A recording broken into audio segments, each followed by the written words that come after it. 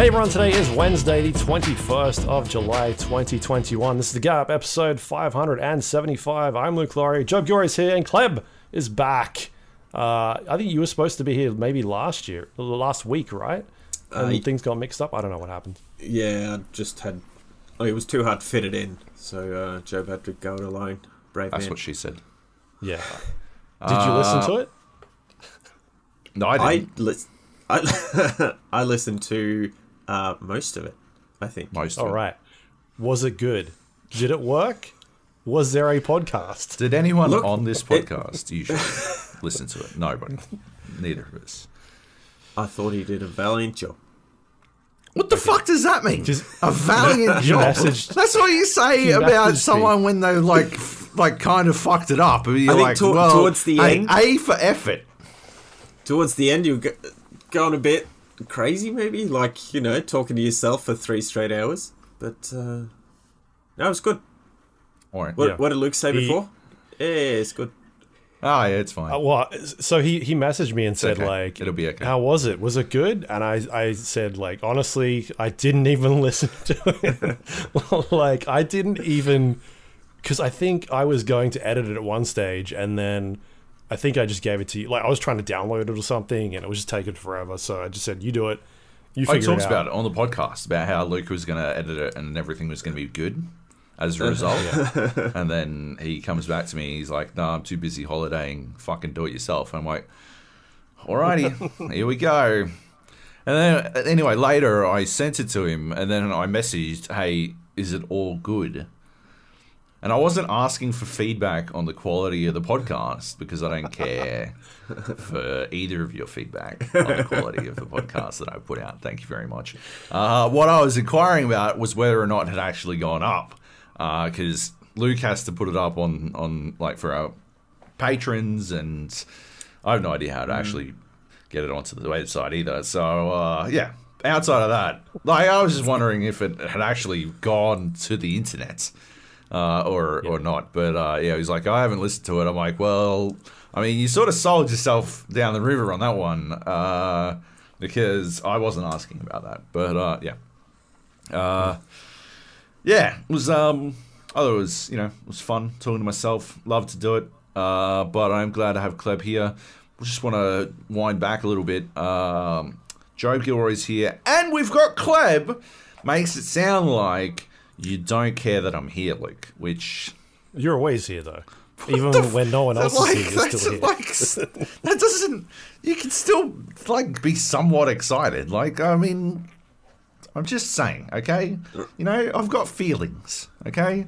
Anyway, let's do a podcast, shall we? Oh, hang on. Have we watched any movies? Have we watched any movies? I was gonna save that for the plugs, yes. No, because I've watched... bad movies. Or was that last week? Okay. I can't remember when that fucking... We've watched Space Jam. Space Jam 2, Luke. Have you watched Space Jam 2? I'll tell you how far behind I am. I've not seen the last episode of Loki yet. So, no, I've not watched anything that has come out in the last week. I cannot believe you didn't prioritize Space Jam: A New Legacy. I think we're doing that tonight. Loki and Space Jam. Right. On the old HBO Max. Yeah. Yeah, nice. Max. Went to the movies for it. What? I went to the movies for it. The cinema. I'm allowed to go out. Cinema? Yeah, sorry, Joey. Yeah, fucking motherfucker. Come on. Yeah. Went to the movies, saw Space Jam: A New Legacy. Is that what it's called? Yeah, that's it. That's it. It bit of a stinker. Bit of a stinker. When's the last time you watched the original Space Jam? Again, a long time ago. So you should revisit that. To be fair, the original movie's not very good. It's not very good. But like I was saying, and I've been saying this the whole time, right? Better than Uncle Drew. Have you watched Uncle Drew? No.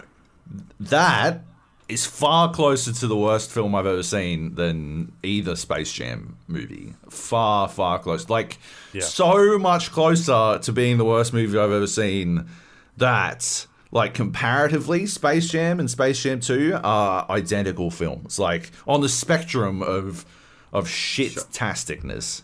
And you go all that way to Uncle Drew, and then you power all the way past it to The Fanatic, directed by Fred Durst and starring John Travolta. And good lord. And Devon Sawyer, I should add. Hey, don't forget Devon Sawyer. That movie. What a fucking turd. Anyway, like every time everyone's like, oh yeah, Space Jam 2, the worst film I've ever seen. I can't believe I watched it, blah, blah, blah.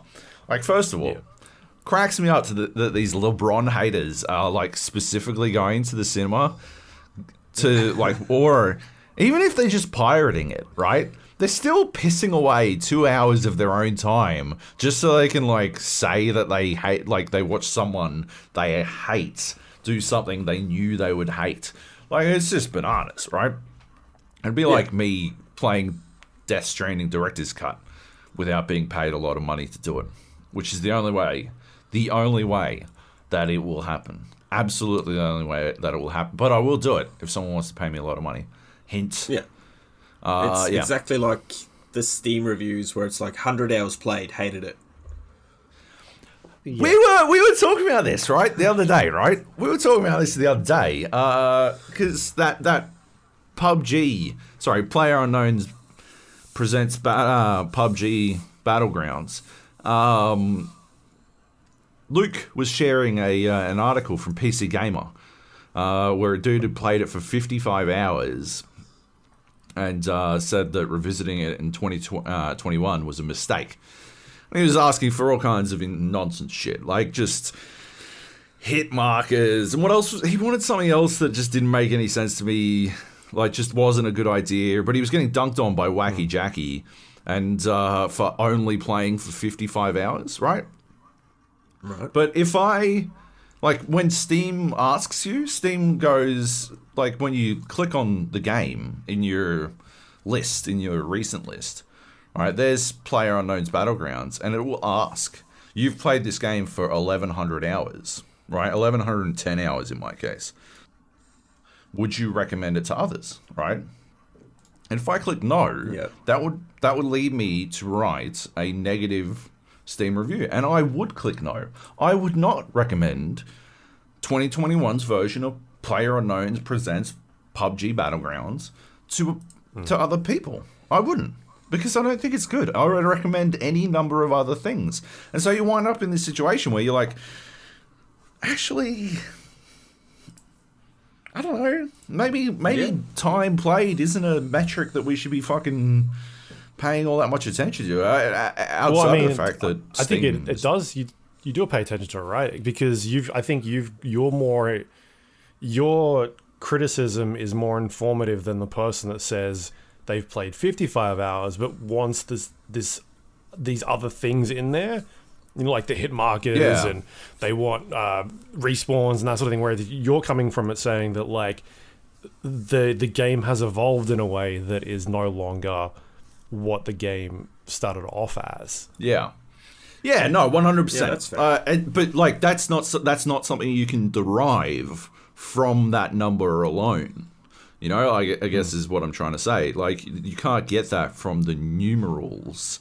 And so you wind up in this situation where, like, and it's basically the new fucking review score, right? Like, oh, well, you've barely played it at all, right? 55 hours is still a fucking ton of time to dump into something. Considering I'm, like, laughing at cunts who spend 2 hours watching LeBron James when they hate him. 55 hours... it's a fucking ton, right? But anyway, Space Jam, it's not very good. But I was struck by all I could think of. Okay. I've been rewatching The Office, and I cringed harder in Space Jam than I did in The Office. What, the UK version or the US? The US version. I can't rewatch the UK version, but I do think that there's one scene in particular that is more cringe-tastic than anything in the UK Office or Curb Your Enthusiasm. It makes me want to die. It makes me want to curl up and die. like a fucking spider that's been fucking We're squished. talking about the bit that's already shown off in the ads, right? With Porky Pig. Yes, with old Porky Pig. How much of that do they show off in that trailer? The whole rap.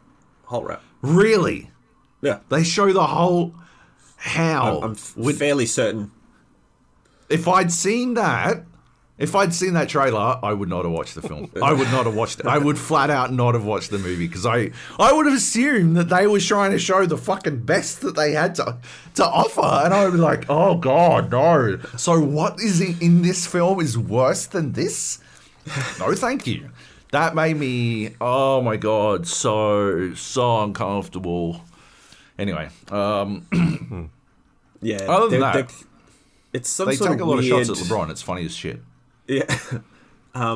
It's weird, like, because it's a kids movie, but then at the same time, all the references and stuff is only like Game of Thrones, Clockwork Orange, It, stuff that kids will not understand at all. Yeah. So yeah, it's like they've not really hit any balance at all. It's weird. Well, I think the Looney Tunes parts are supposed to be for kids, and it's like, you know how Pixar films now are these like fucking these kids movies for everyone, right? Whereas beforehand we used to get these kids movies that did stuff to keep the adults entertained, like fucking, I don't know, Timon and Pumbaa dressed up like fucking belly dancers or some shit, like, and you're like, and kids are like, oh, they're wearing fruit on their head, and like adults are like, oh right, yeah, cool, okay, fair enough. Like I I'm paying attention. They've still captured my attention enough, right? That's sort of what's going on here. Is that like Pixar is like, oh yeah, we've made Inside Out, riveting story that weaves its way through someone's mental health issues, and it's also cute enough for kids to understand that can be sad sometimes. And Space Jam's like, the Looney Tunes, basketball, it's fucking Air Bud and fucking like Bugs Bunny, I guess. Like, yeah. And Don Cheadle's funny. He keeps ripping. Yeah, he makes a lot of jokes at LeBron's expense. LeBron cops a lot of shit. I thought it was pretty well played from LeBron's part to cop that much shit, because they take quite a few shots at him. And also there's a Chappelle Show reference in it. I swear to God, at the end of the first play around, the grandma, whatever her name is, I don't know, the old lady, Granny, yeah, makes a Chappelle Show reference, which I was like, not only is that not a kid's like show at all, but like it's so it's like fucking nothing. It's like almost talked over. It's so weird. Like, yeah, that sort of exemplified the entire film for me. Not good. You should watch it. Yeah, I am. I'm planning to. Good. Excellent. I'm going to rewatch the original now. Bummer. just to be even more disappointed. It's that's the thing, right? It's a cult film. It's not good. Like, it's not even a good cult film. It's just a cult film. Yeah. At this point. Yeah. Good memories. Still. It's nostalgia, yeah. I remember having fun watching it as a kid. Maybe that's who's enjoying these films as well. That's exactly it. The soundtrack in A New Legacy is absolutely, utterly devastated by the soundtrack in the original, which is still one of the greatest fucking movie soundtracks of all time. Flat out. Like, so many non-stop hits, plus one song we can't listen to anymore. Because of who sung it. Michael Jackson? R. Kelly? Oh, okay. Yeah. Anyway, that's Movie Hour. Nice.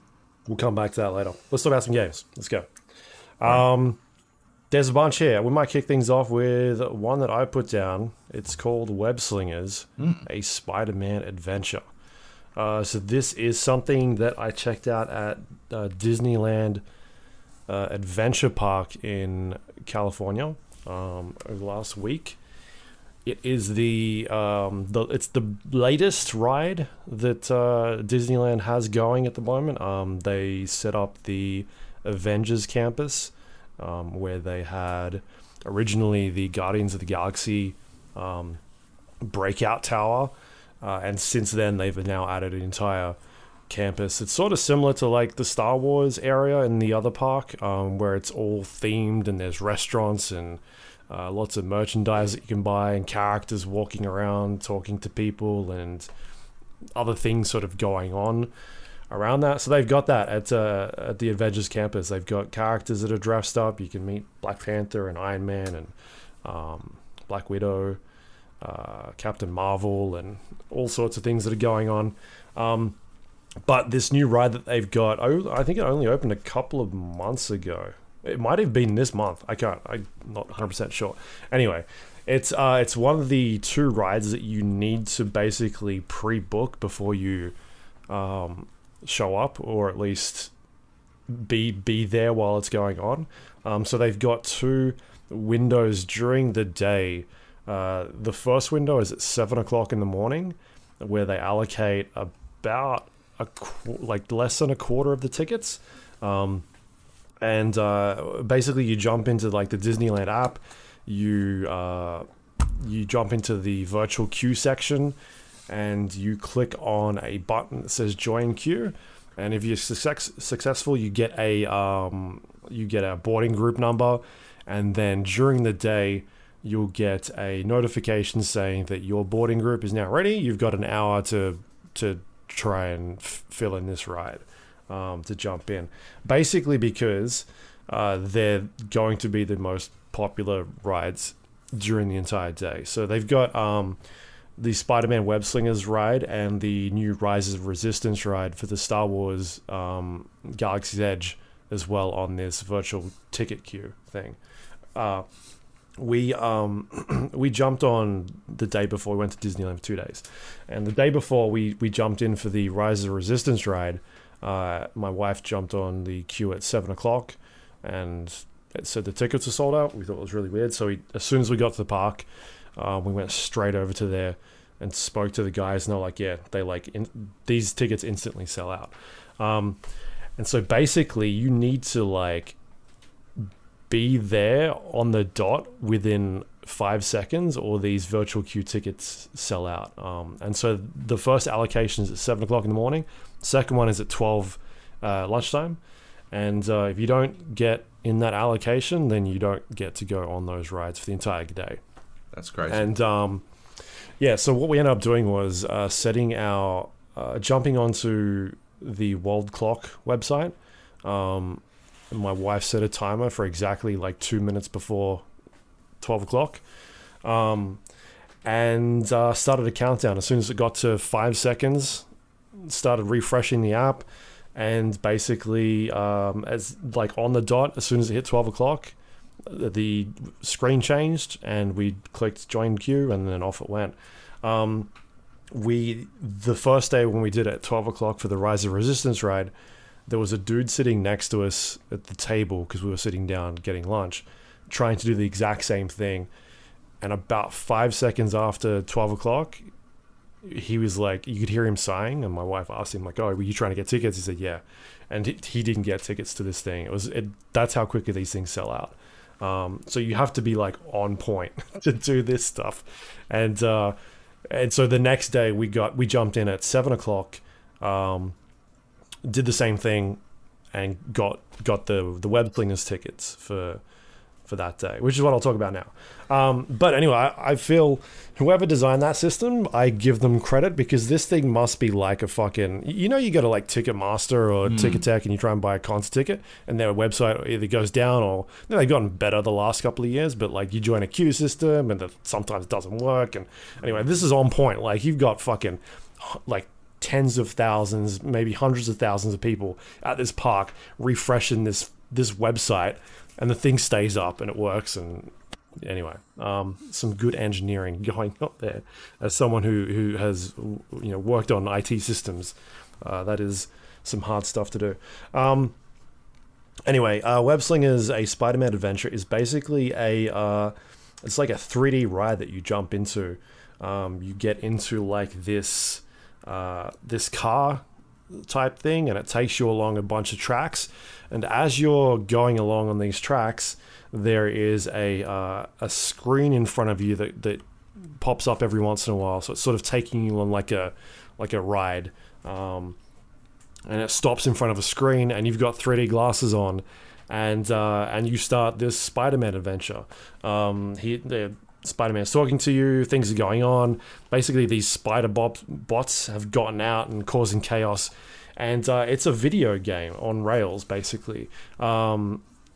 You are using your hands to make Spider-Man web-slinging gestures, and you are shooting out webs to destroy these spider bots. And each person in your carriage has a little screen in front of them, tells them how many points they've got. And also there are different colored spider bots that you can destroy, and each one, I guess, has like a different rarity associated to them, and the rarer ones are worth more points, depending on what color they are.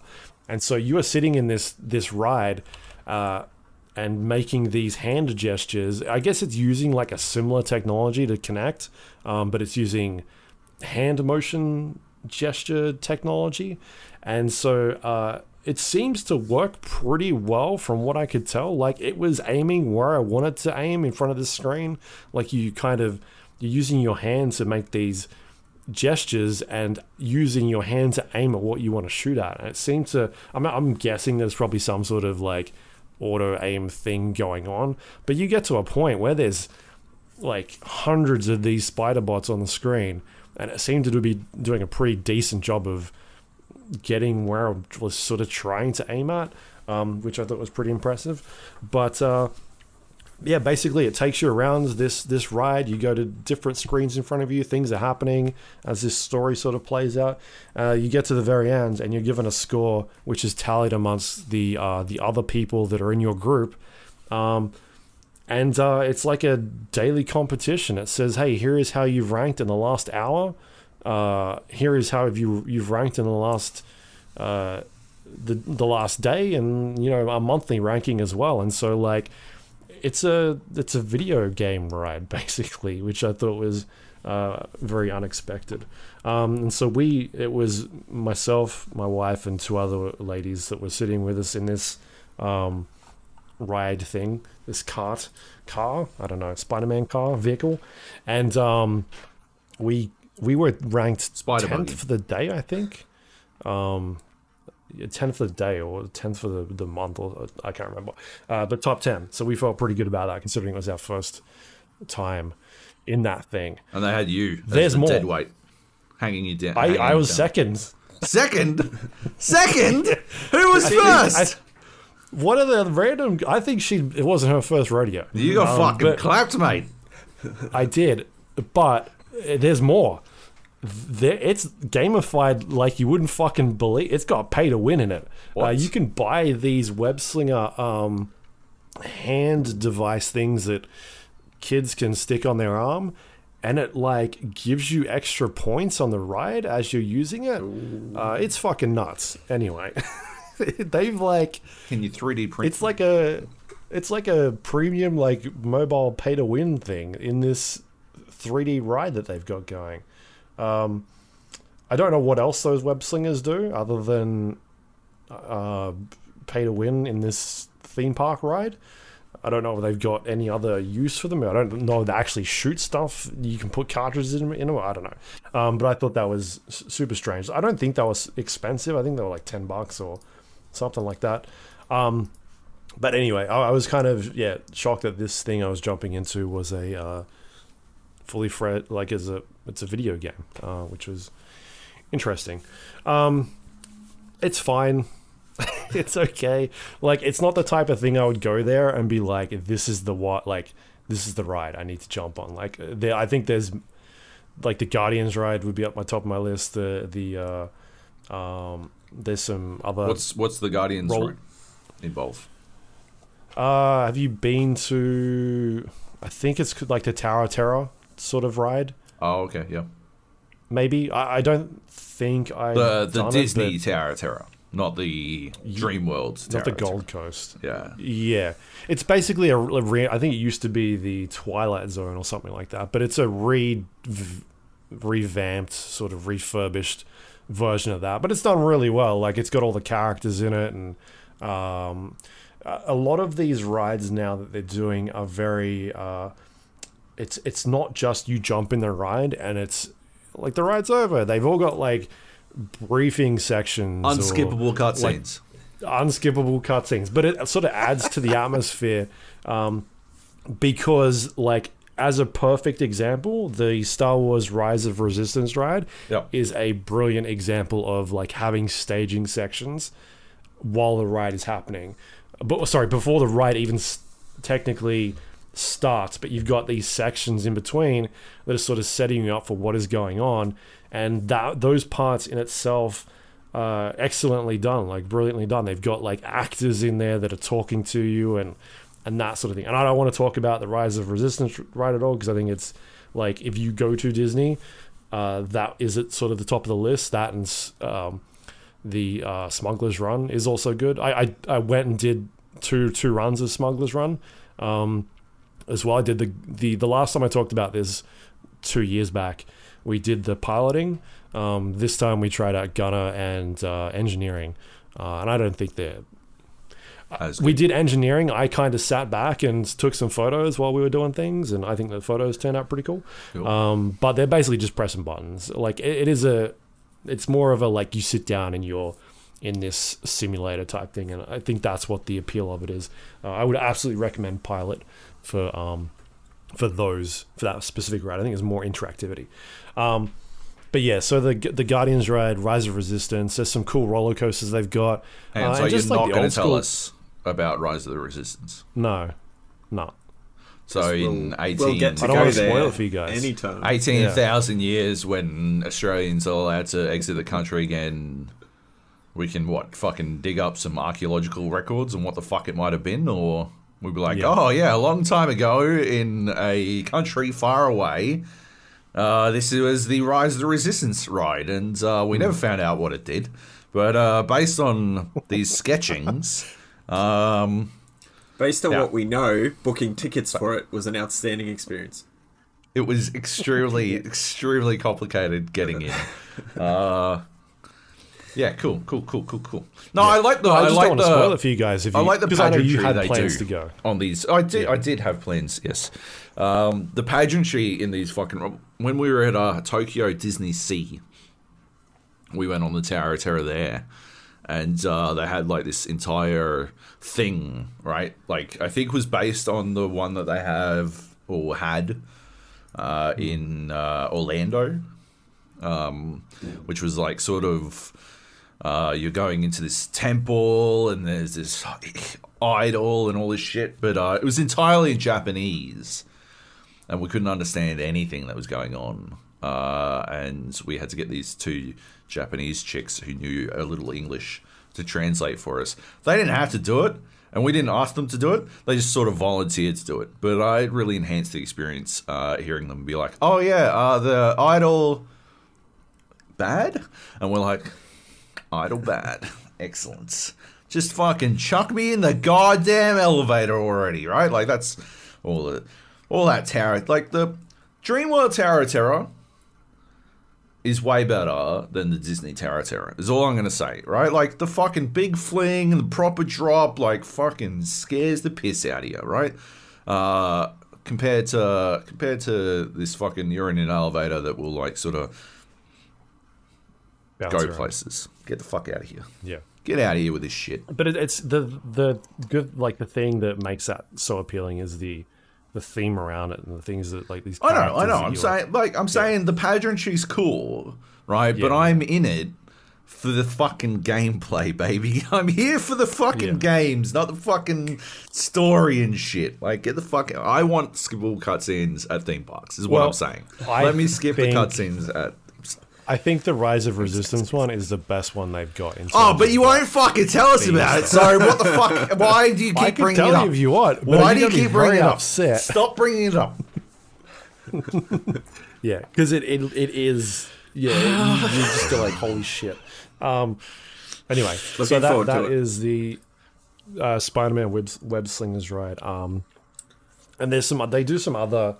Like I talked about, we were walking past and they had like an actor attached to a rope, Spider-Man actor, and he was doing fucking flips and all this sort of shit, and then he disappears, and they've got this fucking robot that they just launch into the sky as he's like swinging, and it's he does like a backflip and different poses and all this stuff, but it's a robot. You can go on YouTube and watch them like designing this thing, and it's bonkers. It's like a stunt robot that they throw into the air and it lands like somewhere else.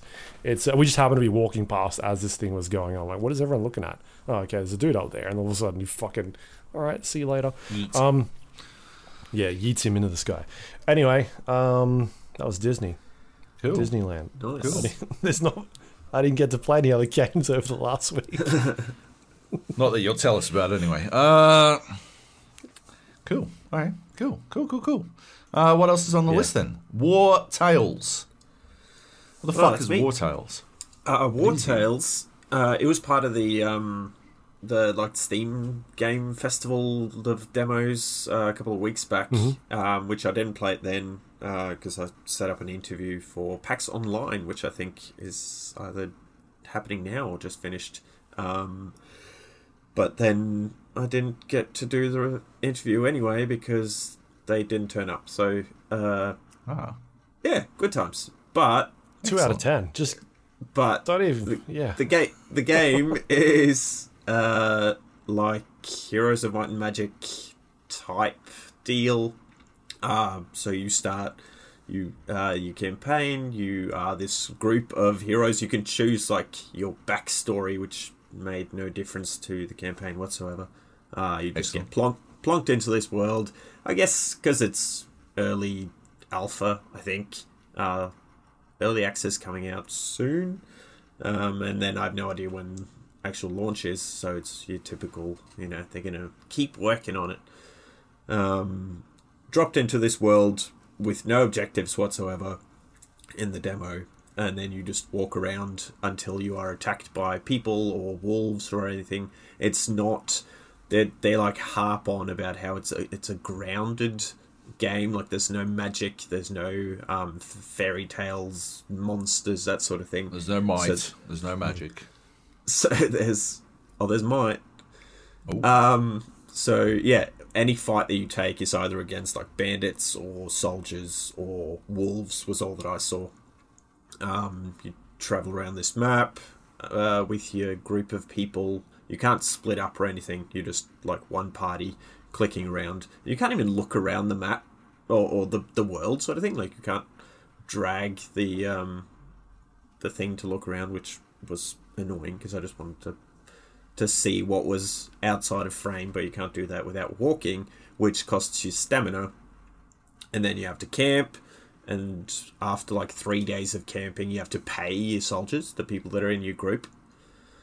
And then if you don't have enough gold to pay them, then morale goes down and they're terrible at combat and all that. So yeah, you go into the combat and it's, Might and Magic-y, Heroes E, where you plonk your people at the start of the battle, choose where you want them to start based on where the baddies are, so they can be either on one side or they can be sort of surrounding you. So you pick what characters you want to face, the different things, the classes. You got your standard classes, your tanks and your rogues and archers and all that. And then it's turn based, but you can pick at any time. You pick who you want to take a turn. So throughout like the whole round, you slowly one by one go through your characters, but I can say, oh, I want the tank to go first, and then next time it's my turn again, I'll do the archer, or I can take the rogue, just depending on the scenario and what the other guys or the AI is doing. Which I like that you're not set in any order. And then when the round finishes, you start over again and choose what order you want to go in.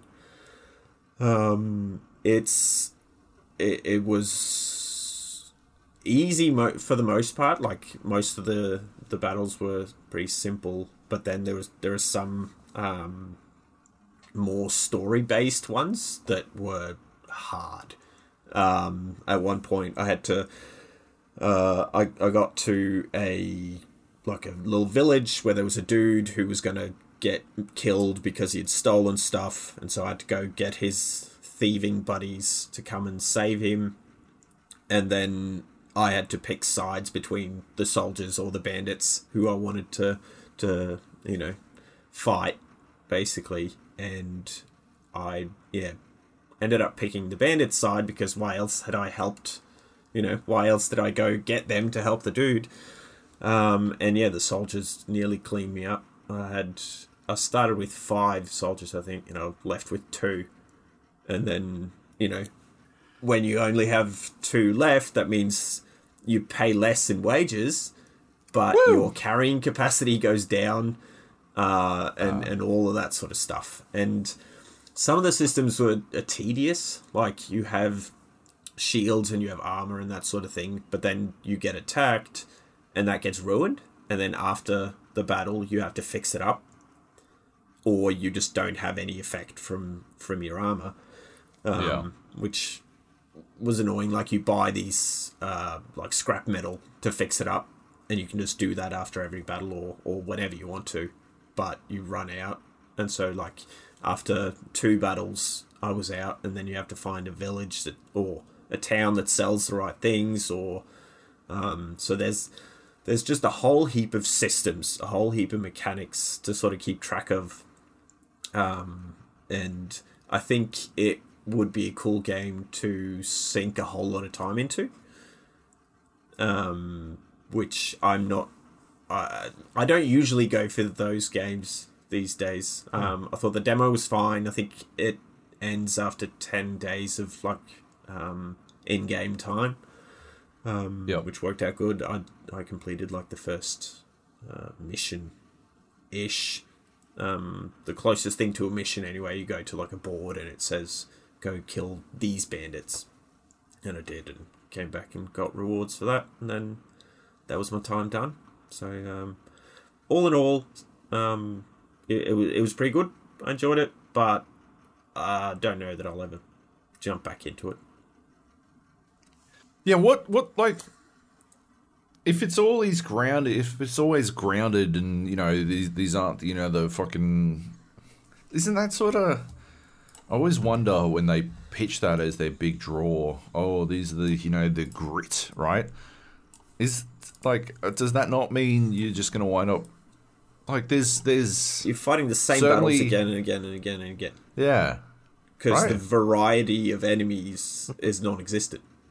And that was one of the things that I was going to ask the people about at the interview. How do you then keep people interested? But I didn't get to do that. This guy's got a long sword, and the other one's got a mace short sword. Yeah. So I don't know. Yeah. Okay. I guess. Yep. Well, shit, eh? Yeah, fair enough. Yeah. It's sort of I feel like that concept has been usurped in general by Mount and Blade. The roaming warband and all that kind of stuff, and carrying, there's something about the extra fidelity you get out of being able to control your characters at a more personal level, or that one character, and you've got that increasingly complex company management shit in Mount and Blade that I just think is sort of lost Like, it almost feels like the Might and Magic system was a product of its time because we weren't able to do what Mount and Blade did. And so this sort of, especially because it's so grounded, right? Which I think is a crutch that Mount and Blade uses because it can't do all these different enemies and stuff. Like, yeah, it almost feels like this is just just watching the trailers and listening to you talk about it, a shittier version of, or a less interesting version of Mount and Blade. Like, why would you play this instead of Mount and Blade, or Mount and Blade 2, or Mount and Blade fucking Warband, or Mount and Blade, whatever fucking expansion they're up to? I understand that people, some people just don't like fucking those kind, that the kind of game that Mount and Blade is, and would prefer it to be a tactics game. But I'm pretty sure there's mods for that, for Mount and Blade. Yeah, it just seems like there's something missing here that I'm just not seeing, because it sounds very much like Mount and Blade, but just sort of without that variety. Yeah, without the best bits. Yeah, I don't know. It's odd. Yeah, see how it turns out, I guess. I mean, you won't, right? Because you said you weren't going to go back to it, so, and you haven't convinced me to check it out. Luke, you going to go back to it? See how it turns out? Unlikely. I think I'll wait. Yeah. See what it looks like when it comes out. Yeah. All right, let's move on. Warzone. You playing this still? I've played, I just looked that up, I'd played twice in the last 3 weeks, but just felt I needed to bring it back up because we had a great win the other day with the boys, the formerly third-person crew. Third-person crew. They'll always be the third-person crew. We had full stack, 4 players, 30 kills. 30? Nice. 30 kills combined. I think Frud did 11 by himself, so sweet. Took the lion's share there. But yeah, it was just a fun game. Just dropped in and we're just winning fights, which I think at this stage in Warzone's life cycle just doesn't really happen, because either you get rolled by just a crack team or there's cheaters. Yeah, which is generally my experience with Warzone these days. But yeah, we ended up on top of train station. We had 2 of us sitting top of train station with snipers, and 2 sort of roaming down low. And the circle, the circle helped us out. Right. I think we only had to leave train station for the final circle, and everyone sort of had to come towards us. So we were able to just sit and pick people off, which is always fun. And yeah, won the game. Nice. Still up. Yeah, it was good. Cool. Nobody died. No diebacks. Nobody had to gulag out or anything. Jordan probably died a few times. No, he loves Jordan. to overpush. Yeah. Yep. But yeah, all 4 up at the end, so we'll count that. Sweet. And the final circle, how many people were left? How many people were, was it 4v fucking 1 or some shit? It was 4v3v2. Okay. Which became 4v1v1, and then they started attacking each other. So we got the final kill, but you would have weren't able to clean up completely.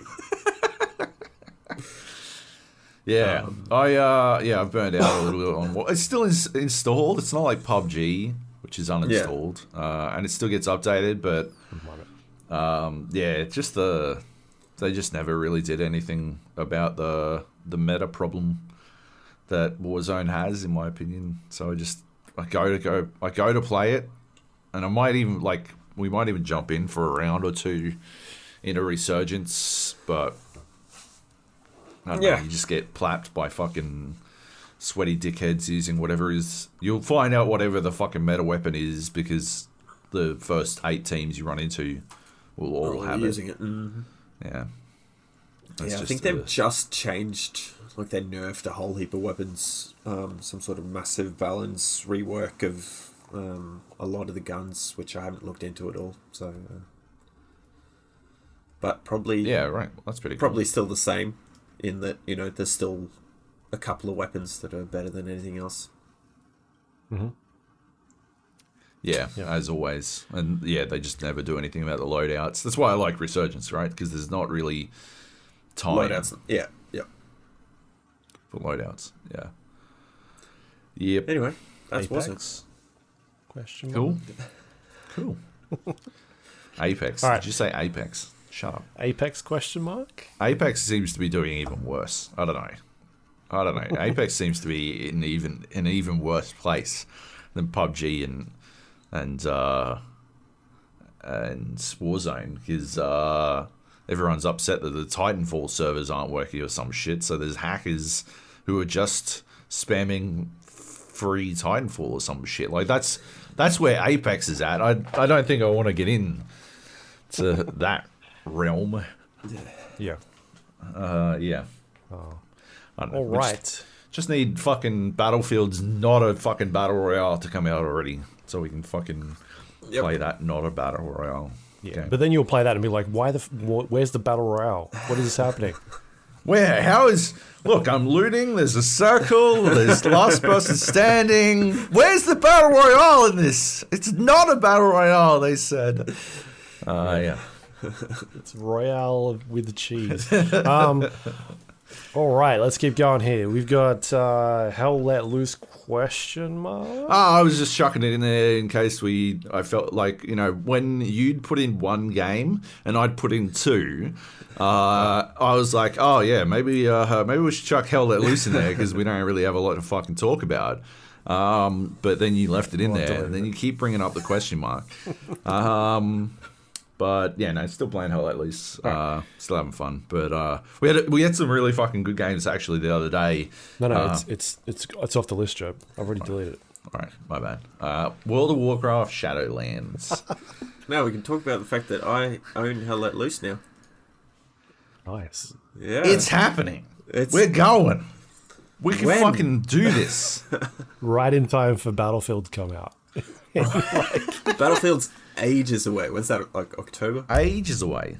It's like fucking come on, 3 months. they'll do a beta. There'll be a beta. Oh yeah. Yeah. 2 months from now. But the full release of Hell Let Loose is next week, and they're including introducing Stalingrad and the Soviet forces. Hey, Kleb, Yeah. does the name Quisling mean anything to you? Oh yeah. Is that like He Super was- Trader? Yeah. Yeah. So okay. he was the guy who, when Hitler invaded Norway during the Second World War, he basically took over and ran Norway like as the de facto prime minister and was on the side of the Germans. So his name means traitor now. Right, yeah, because that's what they were saying in this. I'm still going through the rise and fall of the Third Reich. I have been for the last, I don't know, fucking 7 months. And I've just reached 1939, which is the start of the fucking war. And the guy's like, And then with Norway comes Quisling, a man whose name is synonymous with the word traitor. I'm like, I have never heard. I've never heard this term before to mean traitor. It's just not something I'm familiar with. Because when I think about it, right, it's Benedict Arnold, right? Is the classic traitor analog, right? I can't think of any other more Judas. prominent.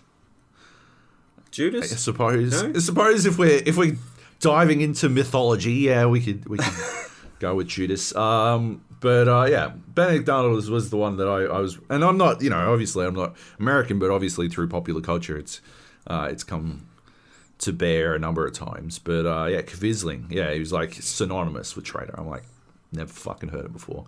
And he's like, he basically sold all of Norway out. I'm like, all right, I'm going to ask Kleb. I'm going to fucking ask Kleb then. Yeah. But yeah, I've never heard of it outside of Norway. So, oh, really? I don't imagine it's a worldwide term. I don't know. Yeah, well, it must be, I don't know. This is not some Norwegian book. Although he does paint this picture of Norway in World War II as the fucking baddest ass country in the entire fucking world. Like, fighting a war on 15 different fucking fronts while they're fucking currently occupied by Nazi Germany. And I'm like, good lord, they're fucking up to some shit. And the king was elected, which, bananas in and of itself. The king's elected. His brother in fucking Denmark capitulates and hands over to the fucking Nazis, and he's in the mountains. He's like, fucking no, jog on, dickheads. And then they never catch up to him or something. I haven't quite finished the end of this section, but it seems like they never fucking catch the cunt. He just fucking evades them all the time. He's just like, well, off we go into the mountains again. And then, he went to Sweden and then to London. And then hang out in London. Spoiler alert. I just said I haven't fucking finished it yet. What the fuck? Anyway. Yeah. Seems... And they hold it... No, anyway. It was pretty cool. Yeah. Norway was... Kvisling, yeah. Norway was super close to siding with the Germans in World War II, because we were neutral to begin with, and then everyone wanted, because Norway has like a massive coastline, and everyone wanted it, and then the Brits, the UK, they went and put mines all up the coast without, like, in our waters, without asking permission, and so Norway was like, well, hang on, maybe we should side with the Germans, because this wasn't part of the deal. And then Hitler was like, oh, actually, we're invading. So we ended up on the correct side in the end. Well, the way they pictured in this book is the Brits didn't do all that many mines, and the Germans inflated the number of mines because they got sunk by some British battleships. Right. And they inflated how many mines have been placed to sort of say, look, Britain can't do that. Britain, this is how we get our iron and shit. Britain are taking the piss, right? Like, they're gonna land soon. And then they dressed up a bunch of battleships as British. And sailed them into Norwegian territorial waters, and only responded with British codes and shit, and pretended to be British, and then we're like, look, the fucking British are coming. They're fucking coming, man. And then the Norwegian king is like, no, what? That's not what's happening. Fuck out of here. And then the Germans are like, well, we're here now. Surprise, cunt. Yeah, it was. And they're like, nobody's surprised. We knew this. Like, we knew you were doing this. This is exactly what you have been doing the whole time. What are you fucking talking about? It feels like we're getting sidetracked. But when the Germans did invade, they sent all their boats up the fjord to go into Oslo to take the government and the king. And we had there's two fortresses going up that fjord. And fortresses. The first one radioed back to Oslo to say, we're being invaded, there's war here. And then Oslo was like, there's no war here. and so they just didn't do anything about it. And then the dude in charge at the second place, he was like, "Nah, stuff it. We're just going to fire." And then they sunk that ship, the Blücher, and which meant that they didn't get to Oslo at the same time, like for their coordinated attack, and so the king got away. The king got away, but they still overtook Oslo with one company of paratroopers because they were so convinced that there was no invasion happening that they didn't even lock down the airport, and so they just landed a company of paratroopers. Yeah, like Princess Ruby. We're just Princess Ruby and COVID in Sydney. That was Norway during the Second World War. That'd be fine. Gold. And the man they put in charge once they kicked Quisling out for the first time, like the head of the Supreme Court or some shit, was also the leader of the Norwegian resistance or some shit. I don't know. Pretty fucking entertaining. Yeah, there's a lot of good movies, Norwegian movies, wartime ones. Yeah, SBS keeps running.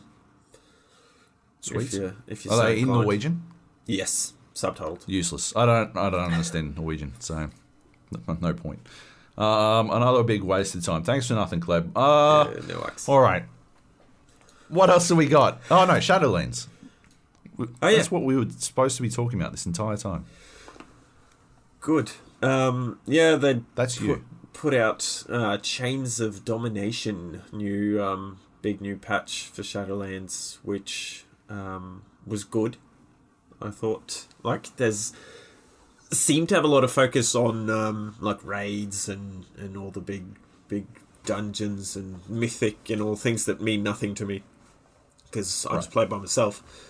But it also had, like, story progression and all that, so I ended up, as I usually do with World of Warcraft expansions, I play like several hours a day for like a week, and then all the new content, for me anyway, sort of peters out, and it's just daily quests, repeating the same process over and over to grind reputation or resources or whatever, and then I put it away and wait for the next expansion to come out. Have you considered Final Fantasy XIV? No, never. I see that it's super popular now. It's gone super hot. I mean, it's probably too late to jump onto that train at this point because they're talking about clever ways for them to make it so that the login servers don't crash all the time. Yeah.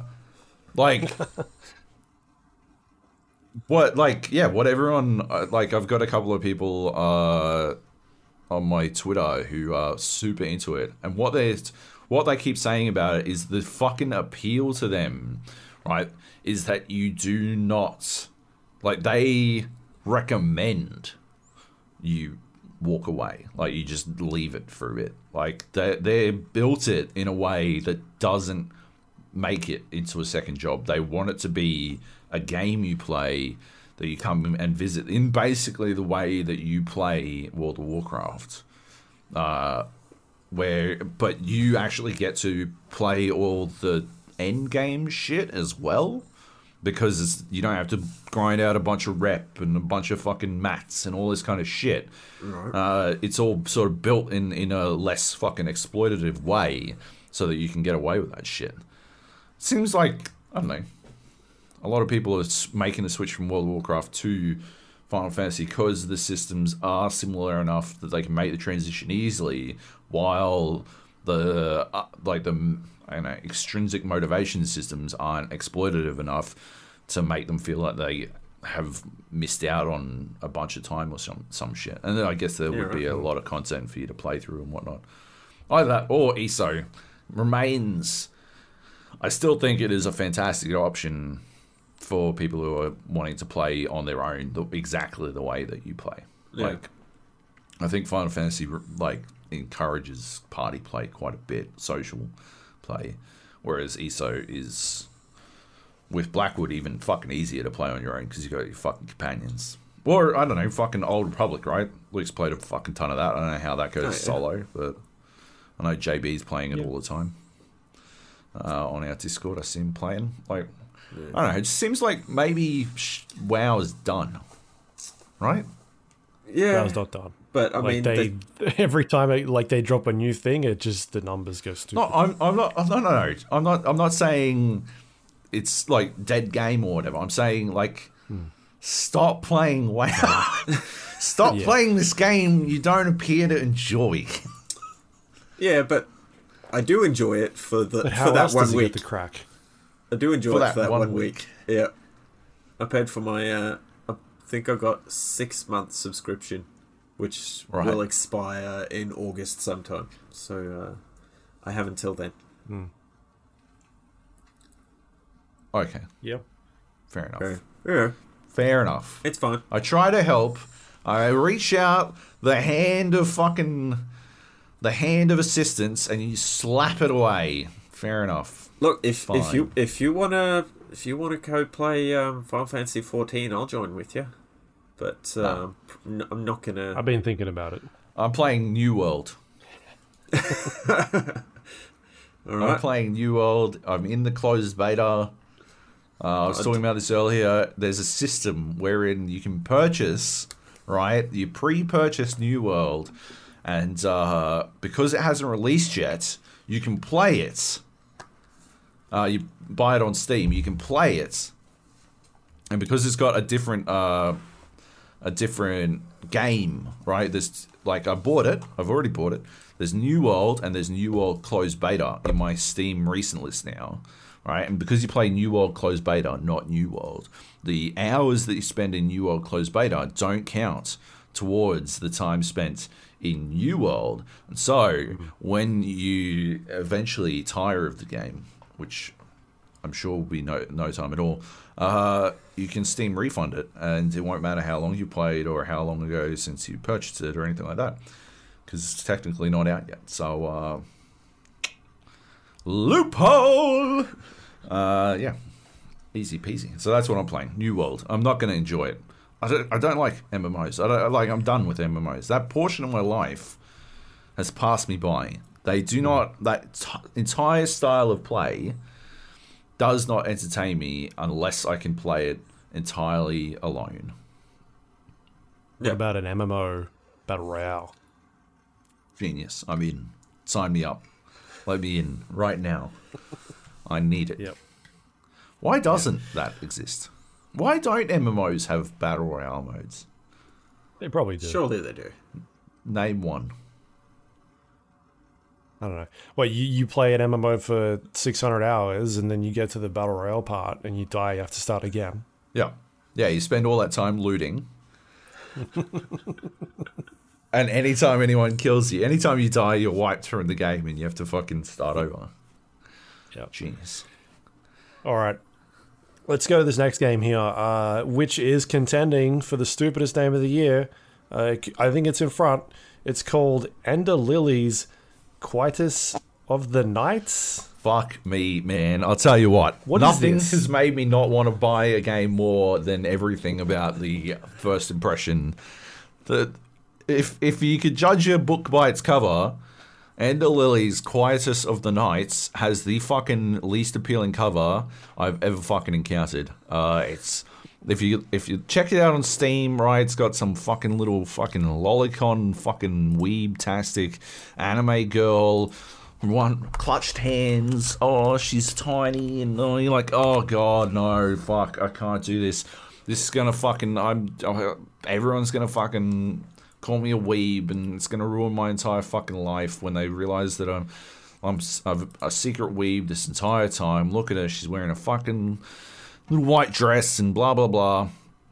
Look at the fucking name, Ender Lilies Quietus of the Night. That's fucking gibberish. That doesn't make any sense. I'm not engaging with that shit. Anyway, my brother insisted. He is a giant weeb. My twin brother Liam is a huge fucking weeb, and he insisted I check this game out. I'm like, well, I don't wanna, but Yeah, this sounds like that other game he recommended, where the cover had like a, I don't know, anime ladies on it or something. right, Astalon, Tears the Earth, right? Yeah. That's exactly what I was thinking. I'm like, I don't wanna. the picture on this, he was right about Astal on Tears of the Earth, though. So I'll give Ender Lilies a chance. I'll give it a chance, and I jump in. I'm like, I can just fucking bail after 2 hours, or before 2 hours if I fucking hate it, right? I'll just refund it, right? I don't have any problem with that. I actually think that's a very fair system. If I don't enjoy a game before 2 hours have passed, right, why should I have to fucking own it forever? That's fucking ridiculous. On the other, like, if a game doesn't last 2 hours, I think it's a dick move. Fucking holy fuck. Kleb's going to the Rapture. What the fuck just happened there? Why are you so lit? You can't see this, people who are listening, but something's happened and the fucking white balance on Kleb's camera has changed, and now it looks like I don't know, he may actually be dying as we speak. I can't change it now. It's so weird. It's fine. Yeah. It's fine. Cool. It's no one's fine. going to watch this anyway. I just have to fucking block it so I can actually see what the fuck I'm looking at. Anyway. Yeah, I need, yeah. Anyway. So I jump, yeah, so I think the refund system is good. All I'm saying. Right? Anyway, I jump into Ender Lilies, Quietest of the Nights. And it is Hollow Knight. It's Hollow Knight, and it's very fucking good. It's Hollow Knight, and it's got probably the best video game soundtrack I've ever fucking heard in my entire life. The music is fucking phenomenal. The gameplay mechanics are good enough. It's got a very good, it's a Metroidvania. If you're not familiar with Hollow Knight, Hollow Knight is more Soulsy than this, but in that you lose shit on death and stuff. But in this one, you sort of just die. There's no punishment to dying. You can press start and go back to your fucking last rest point if you want, your last bonfire, if you will, at any point without any fucking punishment or anything. And at some points, you will absolutely abuse the fuck out of that because you'll get halfway. Like there's these.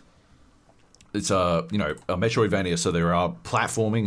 It's a side by side Metroidvania. There's a complex map. You work out where you're going and all that kind of shit. But there are moments where the size of a level is so large that it is actually faster to press start and go back to the fucking save point, because at least then you just have to walk from the save point back to the left hand side of the fucking the room you're in, as opposed to having to fucking climb all the way back up. You're like, I'll just fucking, even if you have to fight all the enemies again, this is just faster. So there's no punishment for death, which is good. The good in this situation. It wouldn't really add all that much. They don't have there's no system in place to make punishment on death make sense. And I find that you need that system has to be ludonarratively justified. I hate that term, but whatever. Ludonarrative is Kleb's fixed his camera a little bit. Anyway, ludonarrative is that term where the gameplay and the story need to fucking match up, which is generally important. In video games. Anyway, so yeah, you're playing this little weeb chick, and there's a twist in that she has this ethereal defender, this knight who will guard her. And so instead of attacking as the little chick, right, she just sort of walks around, and when you attack, the spirit forms out of thin air and attacks for you, which is a very cool effect. And the way that they expand on it is as you defeat sort of elite versions of enemies, you get to capture their souls like fucking Pokemons, and you can also summon them into these battles as well. You can only bring 6 of them at any one time. And most of them have a limited amount of uses, so you can't use them constantly. But they do all manner of different things, and they bring all manner of mechanics to the table. And so you've got this opportunity to, like, you might bring in, there's this like fucking crow thing that will sort of follow you and shoot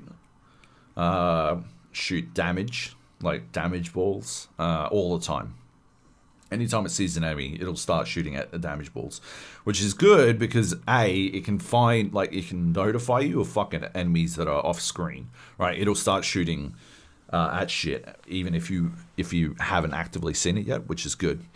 And it's good because there's a lot of passive damage for you to do while you're fucking dodging frantically from shit that does giant fucking attacks. The enemies are pretty fucking challenging, and you can die pretty easily, especially to the bosses.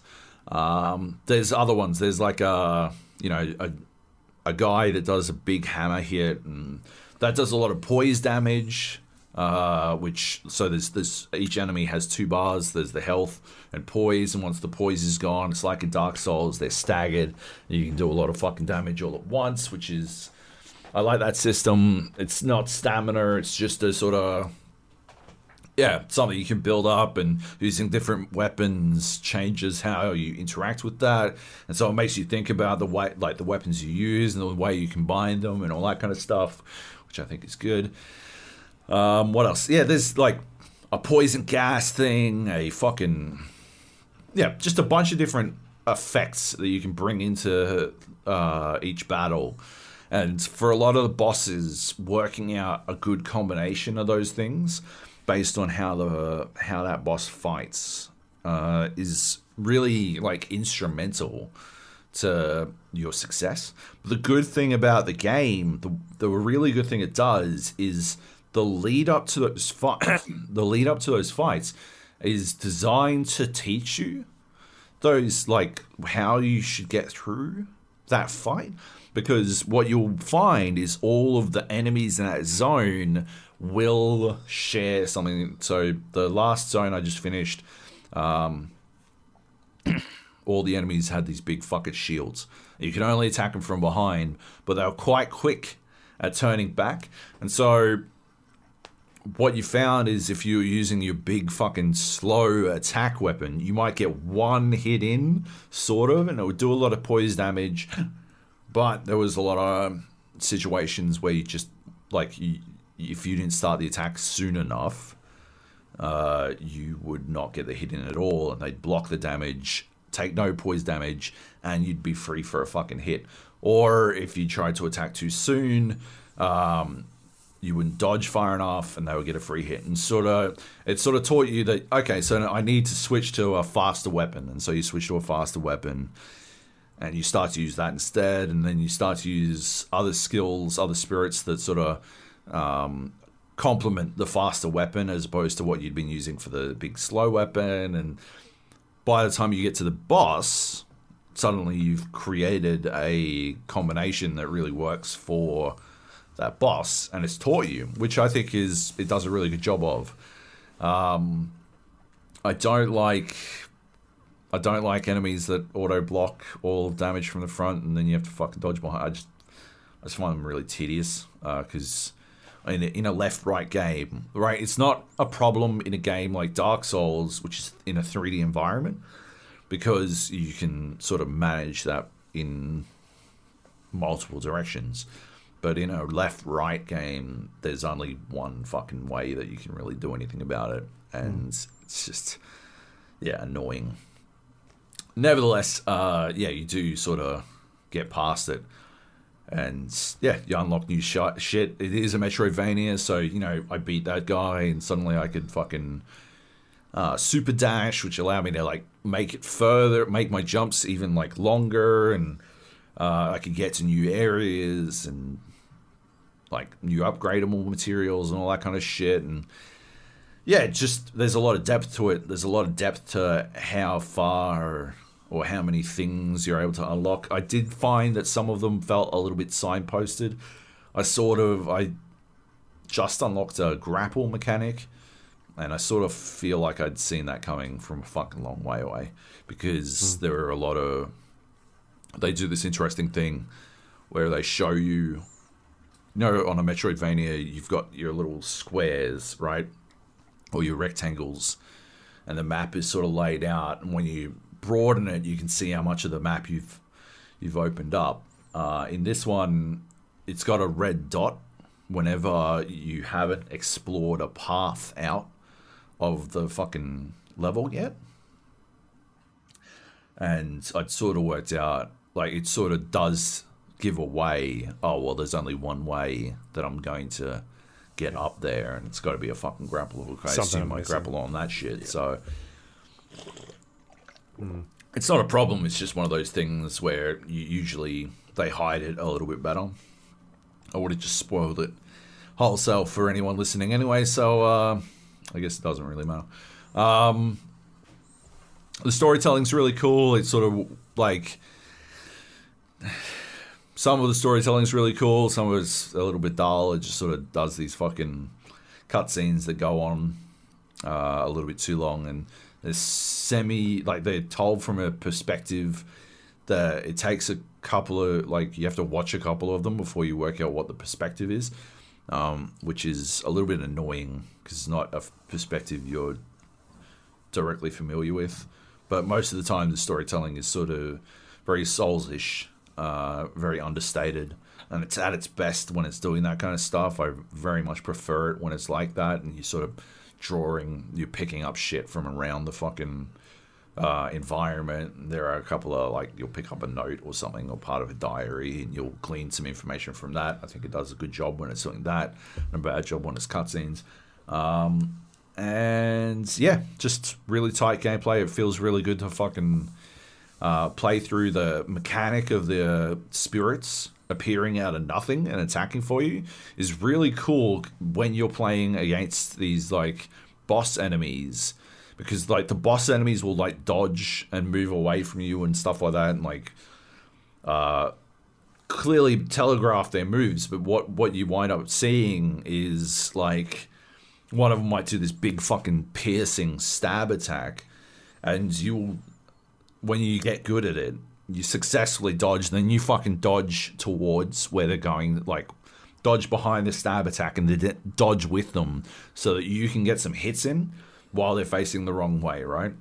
Mm-hmm. But what it looks like, because there's no spirit there when you're fucking dodging, it only exists when you attack. What it looks like is this fucking little girl is, like, just fucking casually dodges past and then dodges at a cunt, and fucking the boss will, like, stab, turn around, and, like, won't attack immediately, and you've, like, dodged towards, and you're just sort of, like, standing there like, well, now what, motherfucker? And then you fucking attack.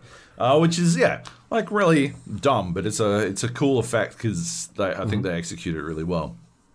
I haven't quite finished it yet. I have finished it once. There's 3 endings. The first ending, it just sort of happened, and it's obviously the bad ending. Yeah, you will do it, and it's very obvious that the game's not done.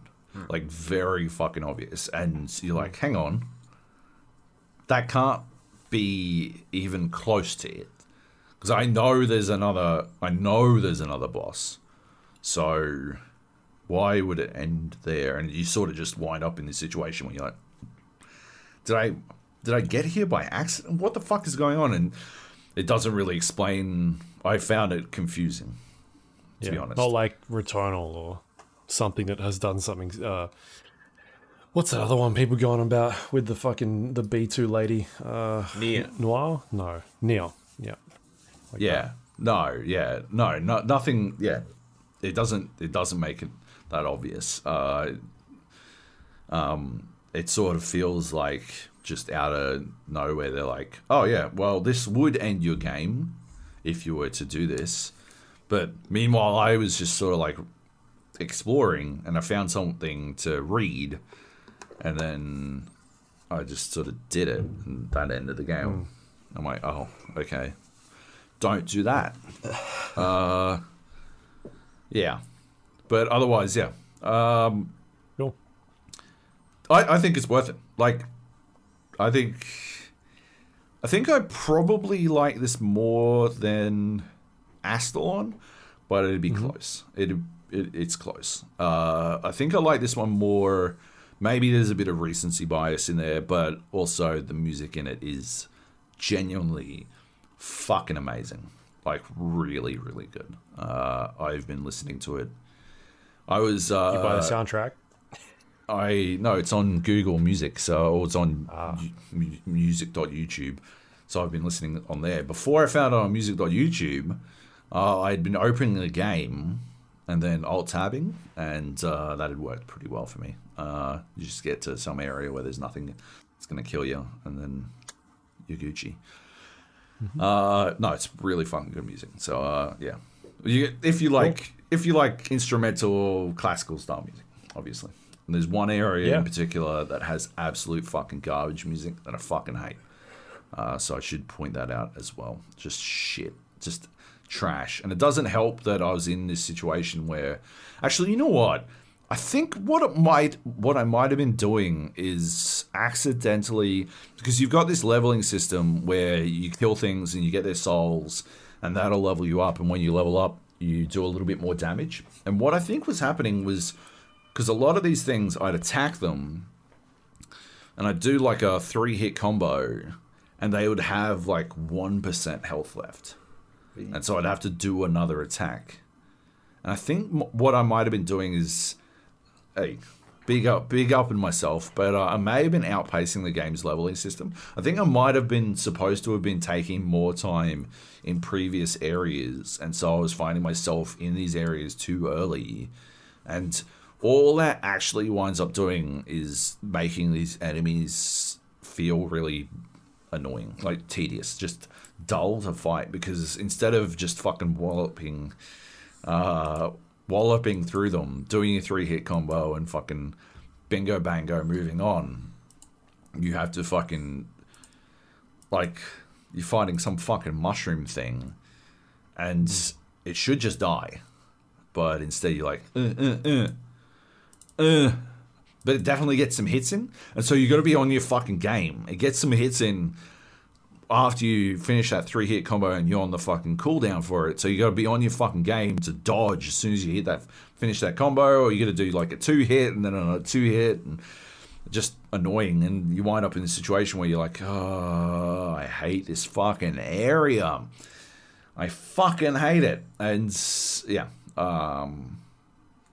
then you wind up maybe catching up leveling wise or power wise, so that when you go to the next area, the combos work again, or maybe I don't know, something was going on there. There was some sort of minuscule amount of balance that I felt was off.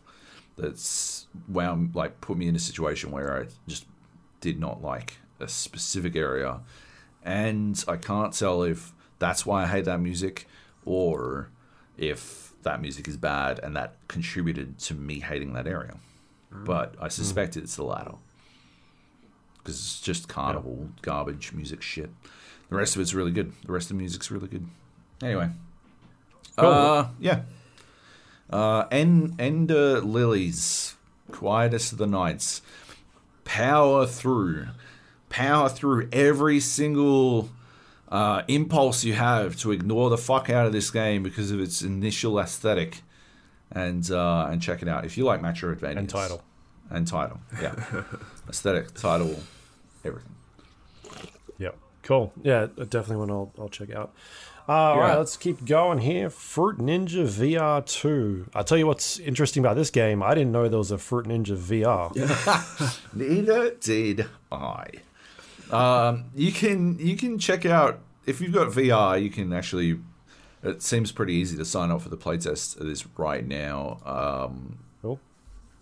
Jump on their store page, and yeah, it's got a planned release date for later this year, but you can request access, and I got immediately approved for the playtest. This one appears to be focusing more on sort of bow and arrows, and At the moment, I'm currently second in the That's- world for the second challenge that they've got on offer. But yeah, instead of slicing, you're shooting fruits. And yeah, I don't know. There's not a lot to it. I mean, I don't know if it's really early days or if there's just not a lot you can do with the concept. Like, there wasn't a lot to the fucking Fruit Ninja concept, right? Like, you sort of just fucking sat there fucking when it swiping the started. phone, right? Yep. Hey? Yeah. Yeah, like, you just blip, blip, blip, blip, blip. See how many you can do.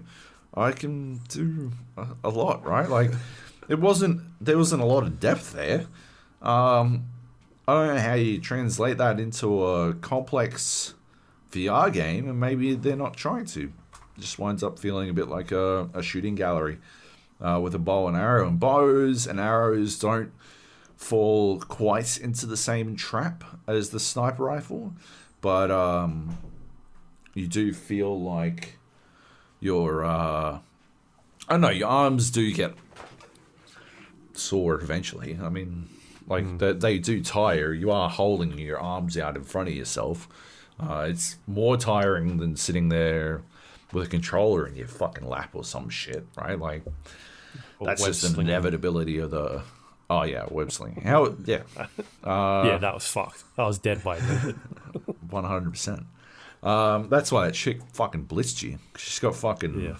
She's got arm muscles. Yeah, you just. I don't know. Shoot fruit with an arrow. It's not that complex. It's not that difficult to work out. So where does the ninja aspect come in? Where did the ninja aspect come into the They had original? pictures of They had ninjas. little characters Yep. and things. Yeah. There's a dojo aesthetic Okay. around. That's about it. Yeah. Yeah. I don't know. It makes me wonder if perhaps like they could use the technology to create a pretty interesting bow and arrow themed game like Hawkeye or Green Arrow or some shit. But I don't know. I don't really see the point in getting you to like putting you in a 3D VR world, giving you the ability to move around and shit, and then standing you in one place and shooting gallery. What's the point? Why did I have to walk to the shooting gallery? Like, yeah, I don't want to go back into my classic fucking community VR Dean thing, but seriously, why did I have to walk here? Why is this not just a menu screen?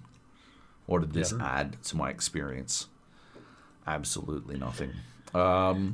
Still, Such a weird decision it's odd. Yeah. from them because they've come from a background of obviously all those people aren't there anymore, but these like highly popular mobile games. It wasn't just Fruit Ninja, but they had the other stuff as well, right? Machine Gun Jackpot, something. Joyride, and Yeah, that's what it was called. And for them to go to a game that is focusing on hardware that is not as accessible, yep. so weird for them to do that. Like, Yeah. like, how much are they going to be able to sell this thing for? Right? Is it going to be a free to play game at this state? Like, I don't know. Yeah. It's such a strange decision. Yeah, it's weird. It's definitely an odd game. I mean, and I just don't. Yeah, I just don't get it, man. Like, yeah, but you can check it out right now, and if it were I don't know, engine demo, or if it was going to lead to something more interesting down the track, that would I'd be interested in. But because I do think the technology that they've used for like the bow and arrow feels really good. My only complaint is that it auto releases when you reach the fucking Oh. I No. made Yeah, and you've got no feedback as a player, right? Because you're just drawing an invisible string or invisible arrow. You can sort of see where you're aiming and stuff, like out of the bow, which is good, and so you can sort of like slow draw, right? But yeah, you don't have that actual personal feedback. Like there's no actual tension, and so you are sort of just doing this, right? Which feels pretty fucking badass when you got fucking goggles on. Sorry, doing this is doing the fucking Hawkeye Drawing back, yeah. quick fucking fire arrow shit. Shooting 6 arrows at once. Do you pull the arrows out yeah. of your back? No, Oh. sadly, yeah, opportunity missed there. But yeah, like my actual problem with the fucking auto fling is that it's actually about fucking 85% of how far back I would pull a fucking arrow. Like it's not actually as far back as I would do it. My arm doesn't straighten properly, so I only get to fucking like forward of my chin before it's actually letting go, which doesn't feel good. It feels like something they should actually calibrate, or I don't know why it needs to auto fling. Yeah. Right? Like just fucking do it when I let go of the fucking button. It's so odd. You can let go prematurely as well without fully bringing it back. So yeah, that would be my biggest feedback is I don't know what auto letting go adds. Unless it was like, unless it's a stamina thing, but that doesn't appear to be the case either. So yeah, I don't know. Yeah. Weird. Get rid of it. Yeah.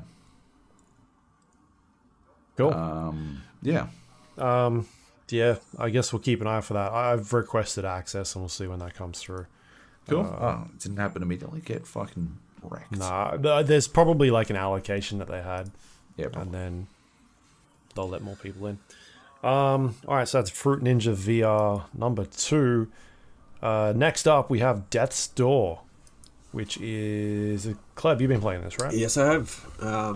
New game out. Came out yesterday, last night, I think. Australian time. Mm-hmm. It is a by the team that made Titan Souls, which was like a really difficult.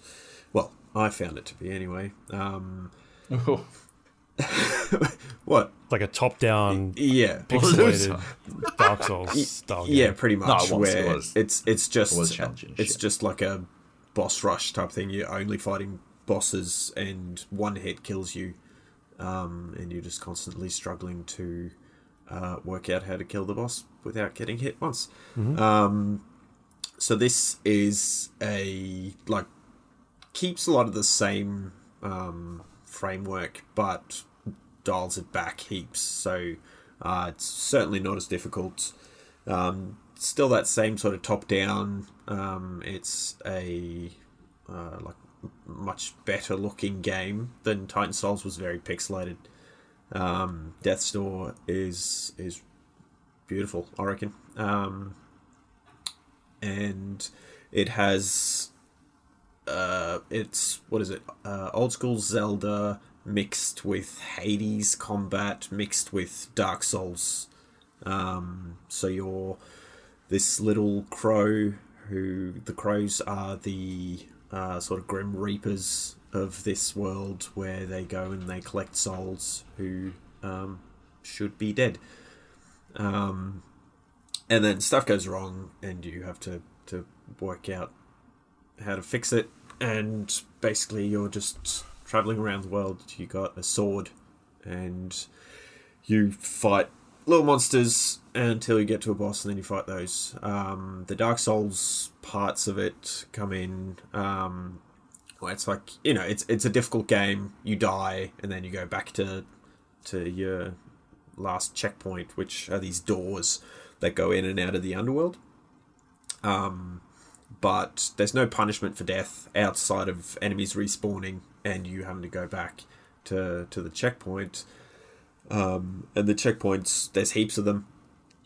So, it's very forgiving when you do die. You keep all the souls that you've picked up.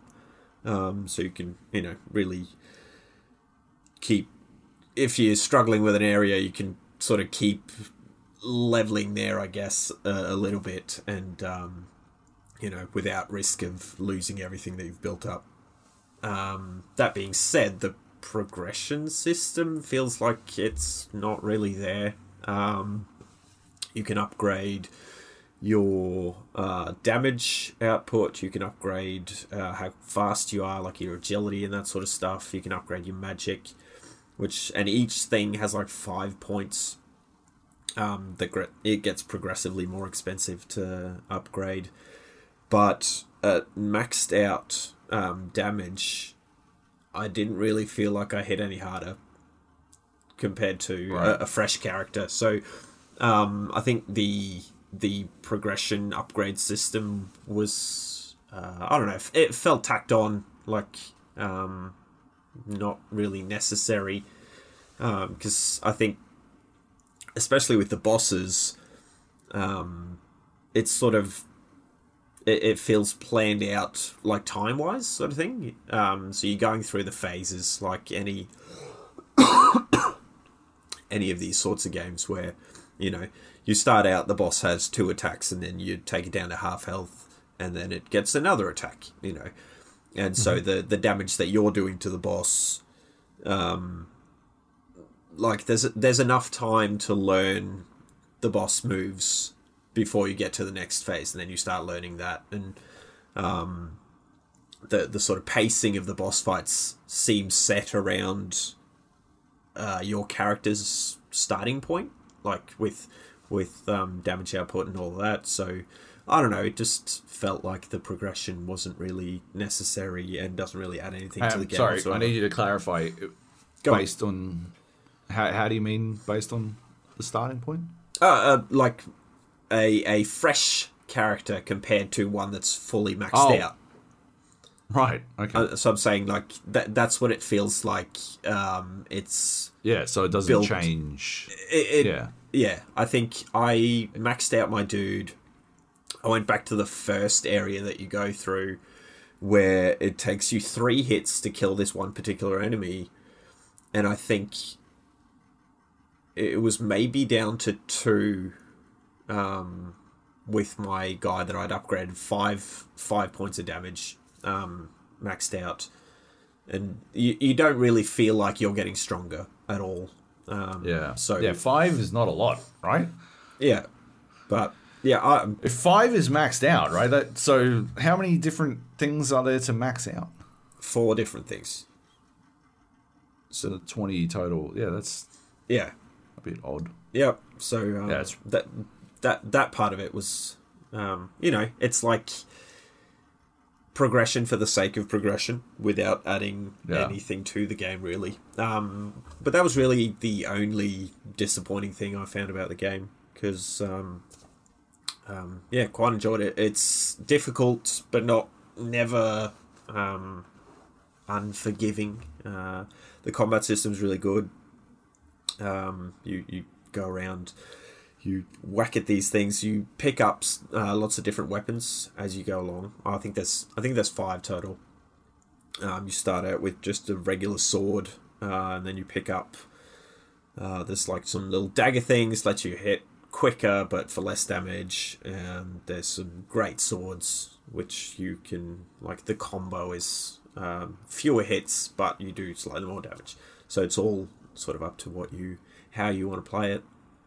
I think I ended up with a great sword, which only gives you 2 hits compared to 3 with the smaller sword, but it adds up with the damage output. So and especially for the bosses, you often don't have that much time, like the window of opportunity to get your hits in. You never really get like the 6 that you have with the daggers, the twin daggers, 6 hits. You're never going to get that in anyway. So the greatsword sort of worked out well. But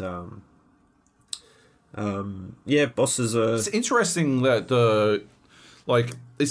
that because usually the speed, right? Like, that's how I analyze every fucking weapon in a game, is like time to kill, right? Like Yeah. time to kill is basically everything, and like DPS is I guess the traditional RPG manner of managing that shit. But like, what would be the fucking point of the daggers if, like, why would you want 6 hits if the DPS is so low that it doesn't So I think and it's not fast enough to get 6 hits out that that just doesn't. The daggers, they do like the multiplier is like 0.8 damage compared to like 1 with your normal sword, 1.5 with the great sword. So I guess I don't know. I think I like the daggers for, I guess, 6 just running around the 6 world. hits. A 6-hit combo would be like technically more, Yeah, right, than but a yeah. but you're not really going to get that in because by the time You never get 6. by the time you unlock the daggers, you're really down to like the final like 3 bosses of the game, and there's not enough time for them. Daggers are fun running around the world, where there's generally lots of enemies that you can just sort of chop up quickly. But for the boss fights, I didn't really like the daggers. The range is really short too, and you do a lot of running in and out. And with daggers, when you run away and then come back, and then you start a combo and you realize that you weren't close enough, you reach, you're not getting to the boss, and you've just wasted that attempt at attacking. So yeah, that would be annoying. But bosses are pretty good. Like I think at most, probably died like 5 or 6 times to one. So they're challenging, but fair.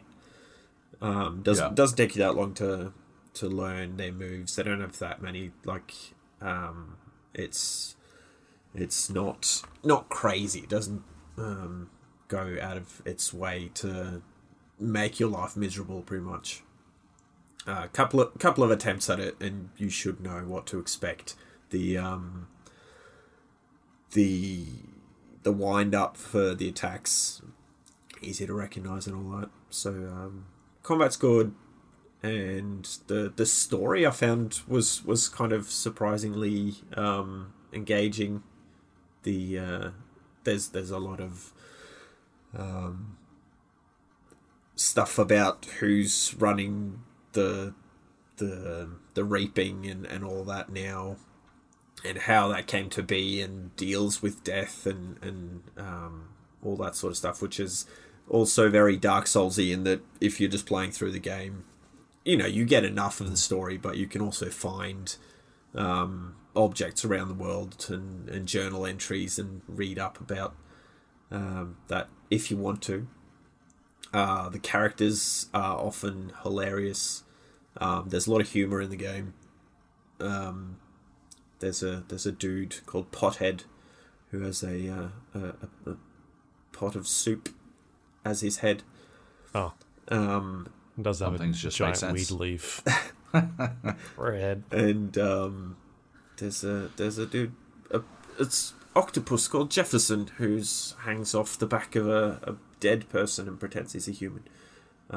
It's just little sort of fun things that sort of make the experience more enjoyable, especially if you've just come off losing a bit to a fight, or you're trying to run through an area and you die annoyingly, and you come across these little fun characters or fun puzzles that are also not super tricky, and so you just walk away feeling like, hey, I'm really good at this game. I enjoyed my time with it. It's about it's about 10 to 15 hours depending on how much you want to try and do. There's lots of secrets that you can pick up. You can fight they have optional boss fights that let you upgrade your magic.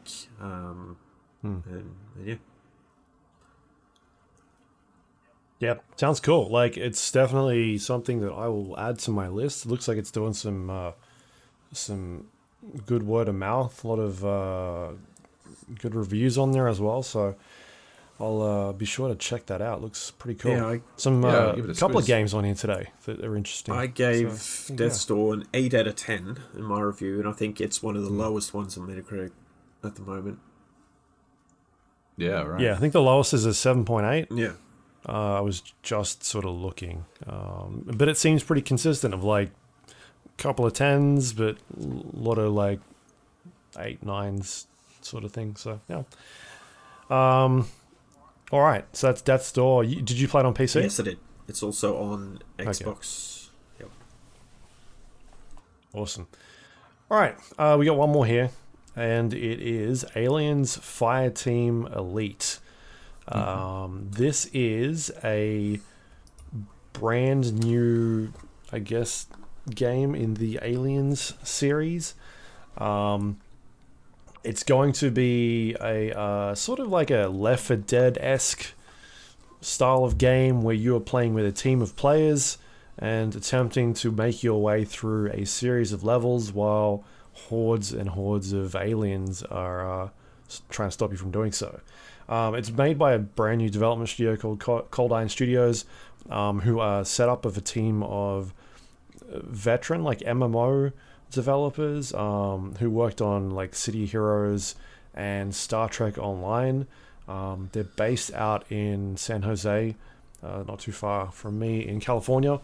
I think they're about 50 people in the team, so not super big, bit smaller. But they've been working on this for a little while.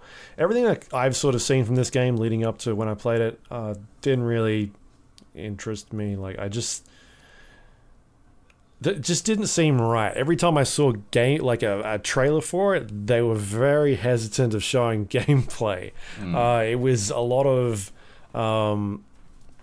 set shots and like the camera off to the side and all this other stuff, and I was very cautious about it.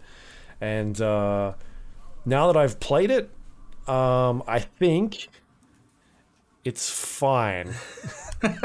Maybe Ringing endorsement. it's like, yeah, it's like cool. Average to below average. Like that's sort of where I'm at the moment. I've played a lot of this game. It's a preview. At this stage, it is coming out in about a month's time, but this is specifically a preview I'm talking about now. I think I've put about 5 or 6 hours into it at this stage, and I've played all sorts of different modes in there. I've played with other people.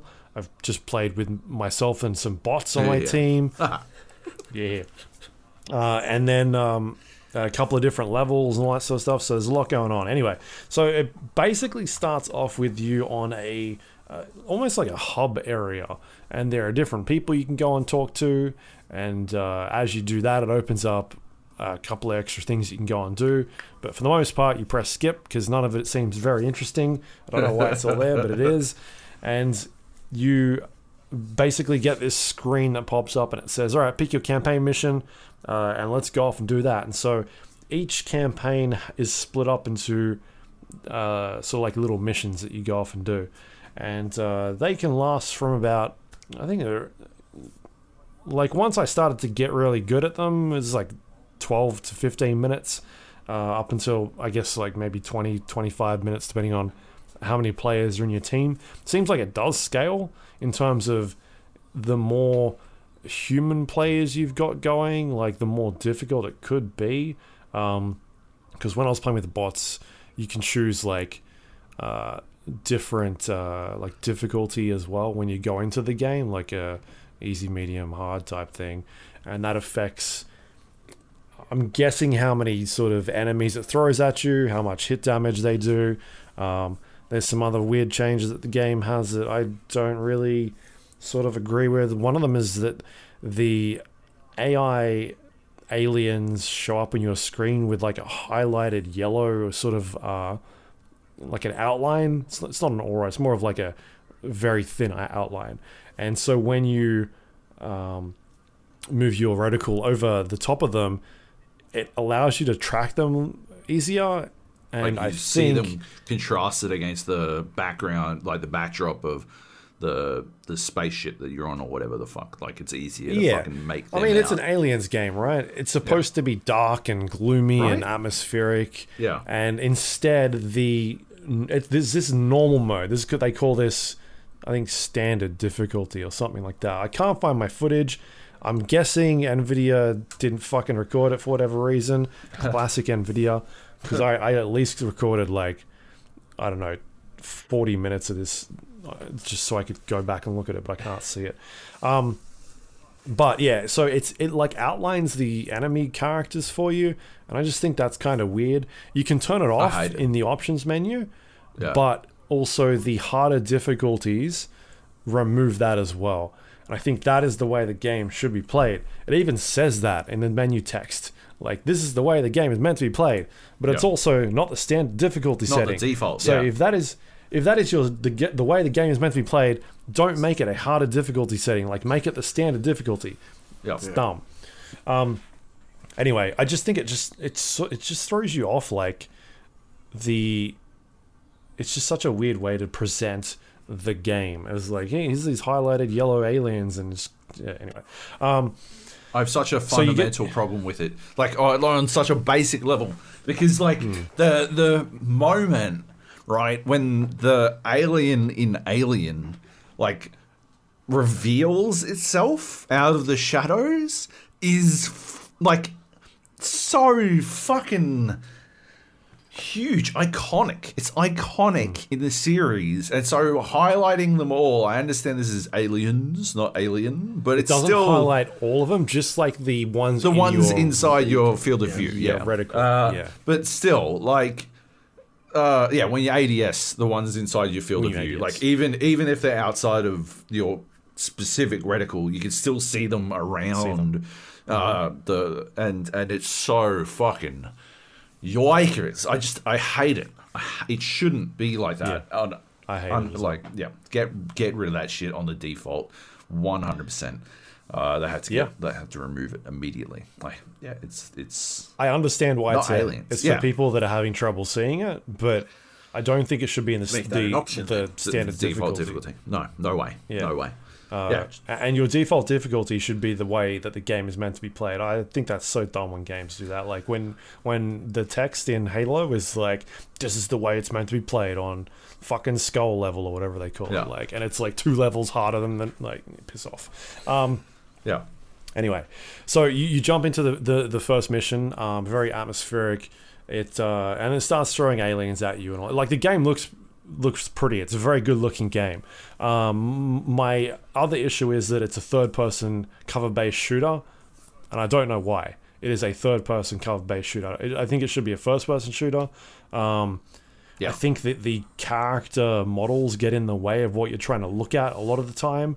Like, you've got all these enemies coming at you, charging you, and it's hard to see them sometimes because they're climbing on walls, or like they're running at you from certain angles, and your character is blocking what is on the screen. And when you've got 3 other people that are running around as well, that's when it gets caught. When you're all clustered together because they're only coming out of one fucking hallway, and you're all standing at the mouth of this fucking hallway, and you're like, I don't fucking know. You've got your character blocking half the screen, someone else's character it's just so, and then the cover that they've got set up around the world is also blocking stuff. I didn't use it one single time in my 6 hours of playing this game did I feel the need to use the cover.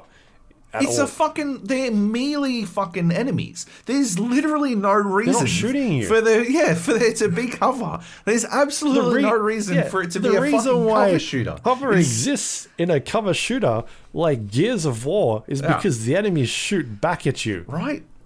There's like there are enemies that shoot back at you in this game. The but there's spitting like alien, one of them, that shows up once every fucking horde fight, and you're like, you don't use cover for that either because they so clearly telegraph their fucking spit attacks that you're like, sidestep, continue to shoot. Did you play this? Yeah, man, I've played it. Yeah.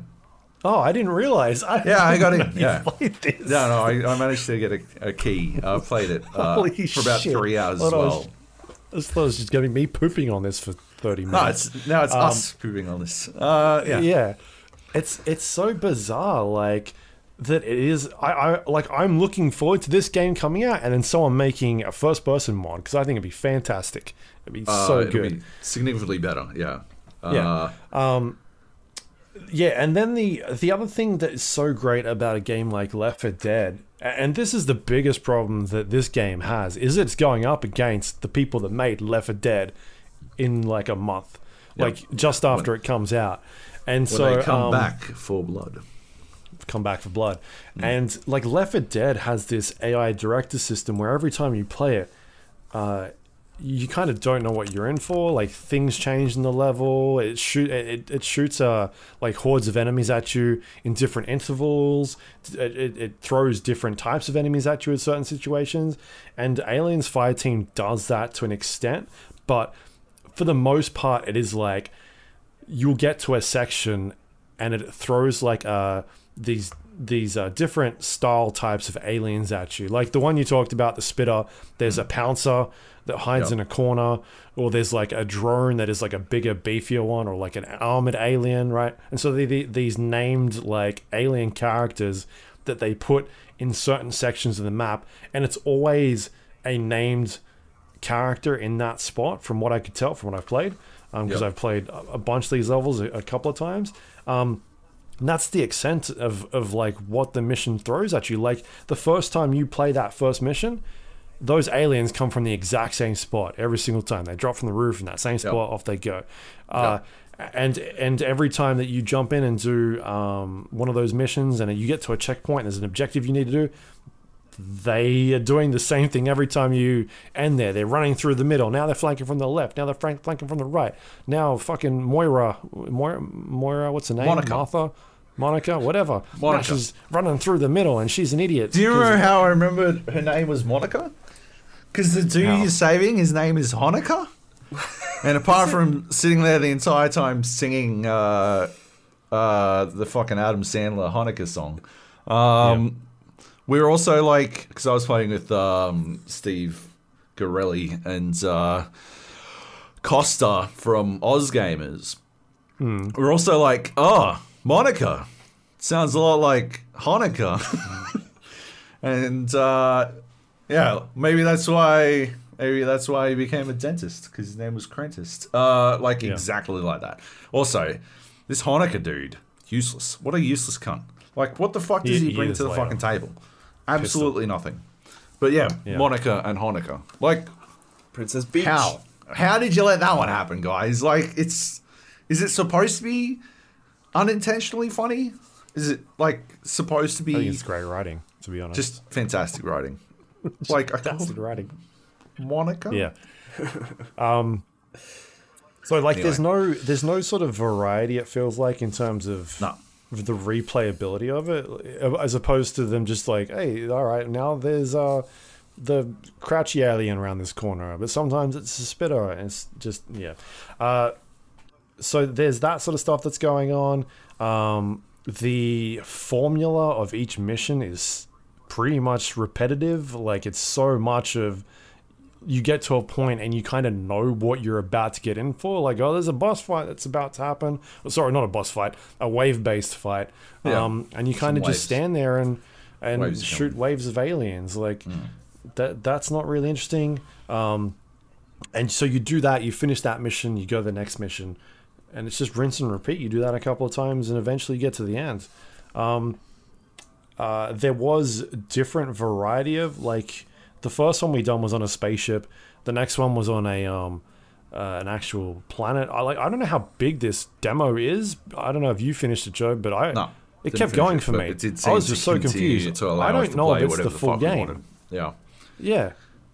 I'm very confused because I thought it was going to be finished after that first sort of campaign, but it kept going and then it kept going. And I'm like, maybe it is the whole game. I just haven't had time to jump in and play it. But like, you come up against these aliens and their pathing in the game is so like telegraphed. You can see it where they're running from. They send like tens of tens and tens and tens of aliens at you, or dozens and dozens is a better word. Tens and tens But they're and tens all- is fine. Yeah, they're all running. Yeah, I put as much effort into thinking about it as anybody have in this thing. Scores. But What about scores? Scores of you can sort of see them running across like their pathing where they're supposed to be, and they're all going across like the same ledge in the Yep. exact same spot, and it's just like you kind of just standing there shooting constantly the same thing. Like you don't have to try and shoot these guys. You kind of just point at the wall and all right, they're all coming from this side. There we go. Just shoot them. There's nothing to it. There's like no when you play like a Left 4 Dead, I'm going to keep going to Left 4 Dead because this is their biggest competition. There's just stuff coming from all over the place, and they're running around. It's all frantic, and everything is like so hectic. Whereas in Aliens Fireteam Elite, it's just you kind of just standing and looking for where their main path is that they're coming through, and you just stand there and shoot them. I had one game, one level where I finished with 200 headshots of my 250 kills. 200 of them were headshots. 50 kills came from when I switched to the shotgun because they got in a little bit too close, and the rest of them were fucking headshots. Because you knew literally where they're going to be every single fucking time, and so you just like dropped your fucking mouse on the fucking railing that they were going to crawl over, and then clicked every now and then. And there's like 20 of them in a row that run from that exactly. railing. You just kind of stand So there. the only reason they got close and I needed to whip out the shotgun was because I had to reload at some point on this fucking revolver thing. But otherwise, you just fucking sat there and fucking clicked heads. And there was absolutely no fucking variance in where they fucking moved. So yeah. It was far too easy to fucking predict. What else we got? There's a bunch of different variety of roles that you can play as. There's like a gunner, medic, support, like a demo sort of thing. They have different weapons that they can use, and as you level up these characters, you get some more abilities, and there's like I think that part is pretty deep. There's some modifications that you can change with your weapons and add different scopes and that sort of stuff. And then there's also abilities that you can change in and out as well. That'll be like, hey, reduce the cooldown of this thing that you've got, like your special abilities. And so the classes you can jump in there and use, each sort of person is a little bit different. So there's like one person who can put down a sentry turret. Or, I was playing that guy. Yeah. And I, like even the sentry turret doesn't seem like the sentry turret from the game. It's this little miniature little turret thing. Sorry, from the movie I'm talking about, not the game. The smart rifle is in the game, so that is pretty much the same sort of smart rifle that was in the old like Alien versus Predator games, where it was you kind of just aim at a direction and it locks on with auto aim and shoots things. So you give that to your friends who aren't very good at games. Were you using that as well, Job? Ooh, no. I had the shotgun and the pistol and the headshot machine. Yeah, the gunner. Technician. I was the technician. Yeah, the sentry gun. I don't know how the sentry gun counted kills, or if it was counting kills for me. I couldn't work that out because there's no way that it was doing all those headshots. I wasn't seeing the hit markers for any kills it was doing. Shit was definitely dying. I liked that you could pick up other sentry turrets and then put down multiple sentry turrets, and you just like surround yourself with sentry turrets. And you didn't so really you have to do can. anything. There are pickups in the game, like consumable items that you can pick up, and you can either use them or you can just keep them and sort of take them back to base with you. And there's a cap of how many you can actually keep. Right. But it's like a type of thing where there are these crates that you find throughout the map that are hidden. And they'll hidden, like, it's in the corner here. You open them up and it gives you some it can give you like different types of gear. It might be a scope for the gun you're using, or a camo for it, like a decal, and other times it could be like a shock ammo or fire ammo or a sentry turret, and so you can use that stuff, or just if you think you're doing pretty good, just take it with you and use it for a mission later on. Was so it always the same for you? Because you played through the same levels. Different. I got the same thing. Really? Yeah, I played through the first level 3 times and I got the same thing out of the crates every single fucking time. Sometimes I got like the mines, and other times I got the sentry turrets that shoot like electric bullets or something. Yeah, I think it was different. Always I just don't think there's much variety. Yeah, right. Yeah, yeah, maybe that's what it is. I don't know. I always wound up at the final fight with a purple sentry turret, 15 fucking mines, which, and also, Costa and Farrelly got the same shit. So we had fucking 45 fucking mines all over this fucking final fight level. We didn't have to and fucking 9 fucking sentry turrets sitting all over the fucking place. And we're like, all right, we might as well just fucking go somewhere else for this one because it is done. Yeah, it was ridiculous. Yeah, that was odd. I found that to be odd. Yeah. What else is there? I think the audio is pretty underwhelming. The sound, like that sound of the pulse rifle is very it's iconic, right? Yeah. And it doesn't sound great in this game. It's so it just doesn't have that oomph to it. Just it's so flat. It feels like they took a VHS recording of the sound and were like, all right, that'll do. Cop that. None of the guns just sound or feel powerful. Like you want to feel like a badass when you're using these iconic weapons that you've sort of seen in these other all these movies and all the games you've played before, and just feels so flat and unenjoyable. The bots that you can play up against we were told it's a multiplayer game. You should play with other people's. We're recommending you play with other people's. I played with some bots. I'm worried that this is coming out in a month and it's in this state. I had bots that stopped following me at certain stages. Right. I had to restart one of the missions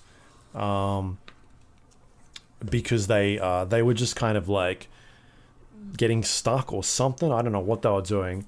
Yeah. But they would stop following me, and all I had was in the 3rd level, you find the dude with the pistol, and he follows you around. He was the only one with me at that stage. The other 2 were off in a corner looking at a wall or something, and I couldn't get any further on that level because the dude with the pistol wasn't helping at all. And I had to reload at some stage. And so that was going on, and then I did one of the other levels later on, and the same thing happened where they got stuck and they were just not following me anymore. So that's kind of worrying to me. A game that's a month out and the AI is kind of a bit flaky. But I guess we'll see what happens with that. There's a ping system in the game, which I guess that's cool if you want to use it. I didn't feel the need to with bots. And at least the difficulty that I was playing with, it just felt too easy at that point. There's challenge card systems in the game, which I like. I think that was a cool idea. Yeah, some cool system. Cool. Back 4 Blood has that as well. Yeah.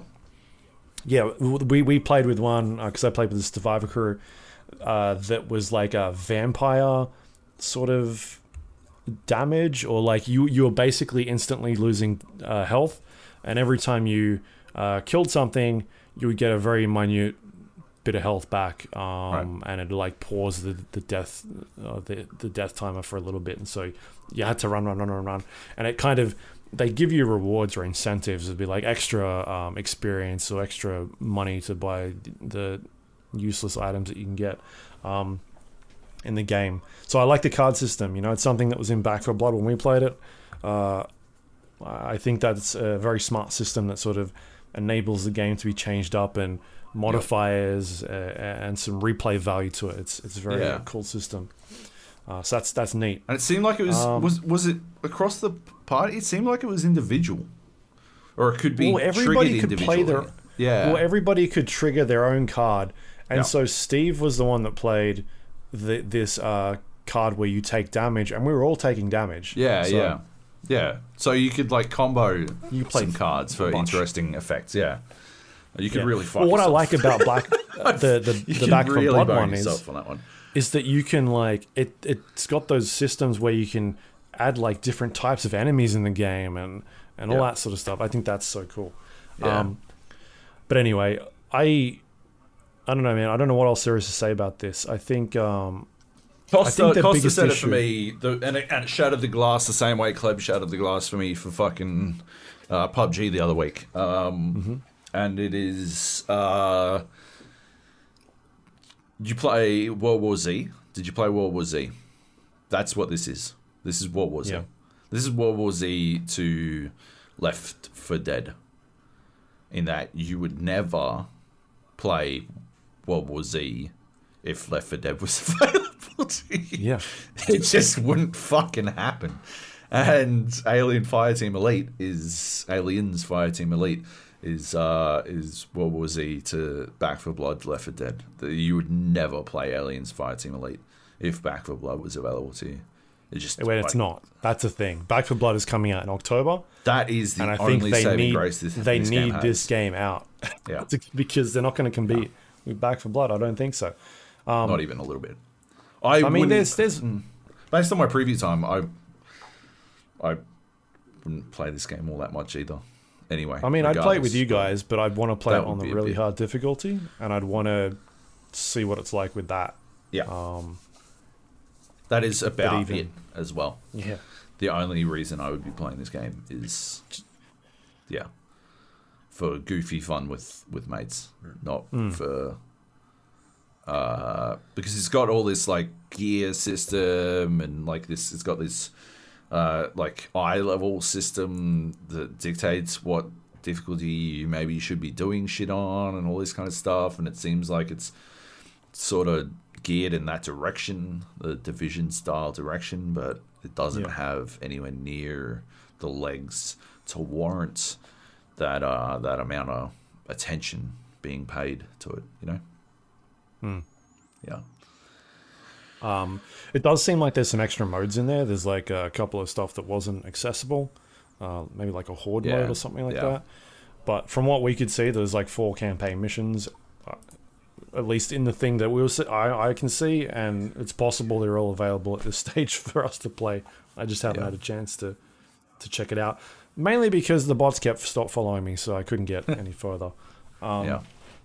Anyway, anything else to add in Aliens Fireteam Elite? No. I think it needs a lot more. Like the reason I'm like, I think you it know, needs it work, can't yeah. compete with Back 4 Blood is because it feels like a game that needs to come out in October, not fucking next month. And yet, on the other hand, it absolutely needs to come out next month because it gets squashed if it waits any longer. It never fucking makes it off the ground. Yeah. Yeah. Which sucks because I was looking forward to, there's some good stuff here. I think it's just not the game. Like I don't want it to be a third person shooter. I don't want it to be a third person cover based shooter that doesn't seem like it needs it. It's just so strange to me.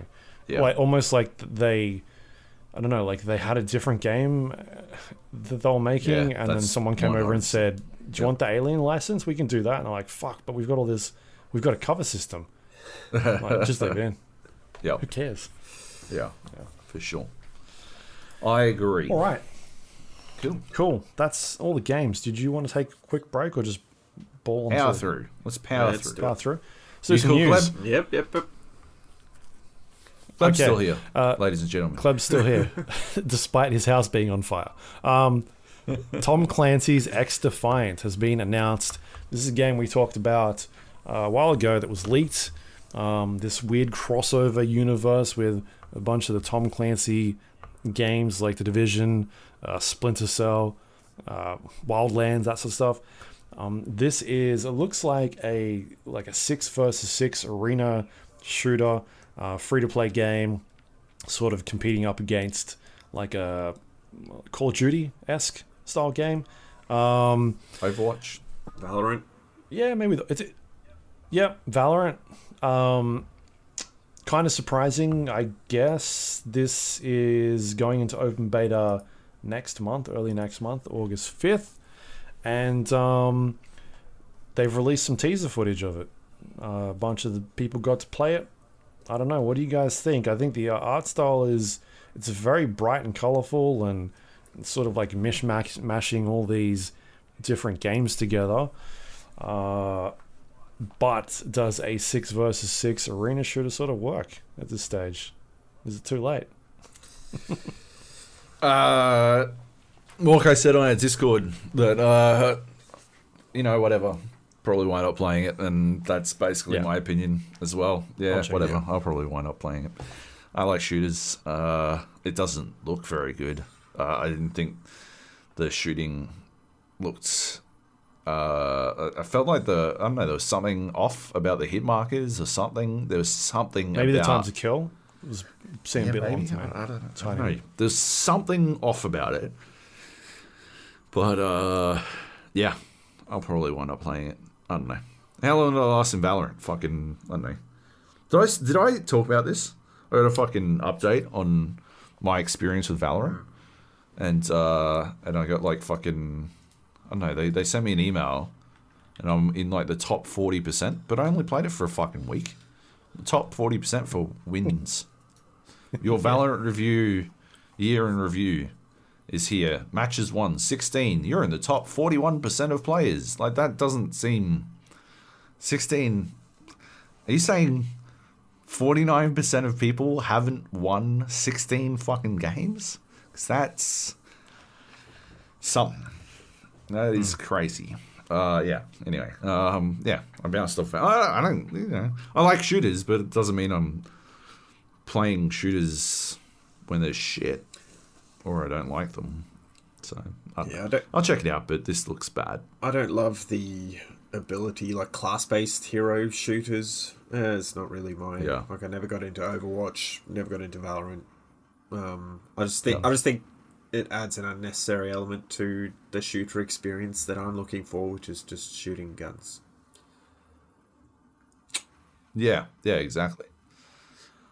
I like to blap. Yep. All right. Looks like we should have more to talk about on that fairly soon. I'm sure we'll get some hands-on with it. Next up, we got Direct Storage will be available on Windows 10. This is something you wrote here, Joe. What is this all about?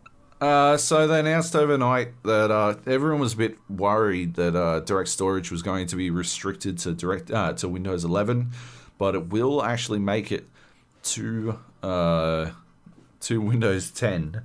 But it's just barely fucking scraping through the line. It's coming in a later update, version 1909 and up, and it will be a slightly different version compared to the Windows 11 version of Direct Storage, but it will mean that developers who use the API can take advantage of Direct Storage on computers that haven't upgraded to Windows 11 for whatever reason, which I think is a good thing.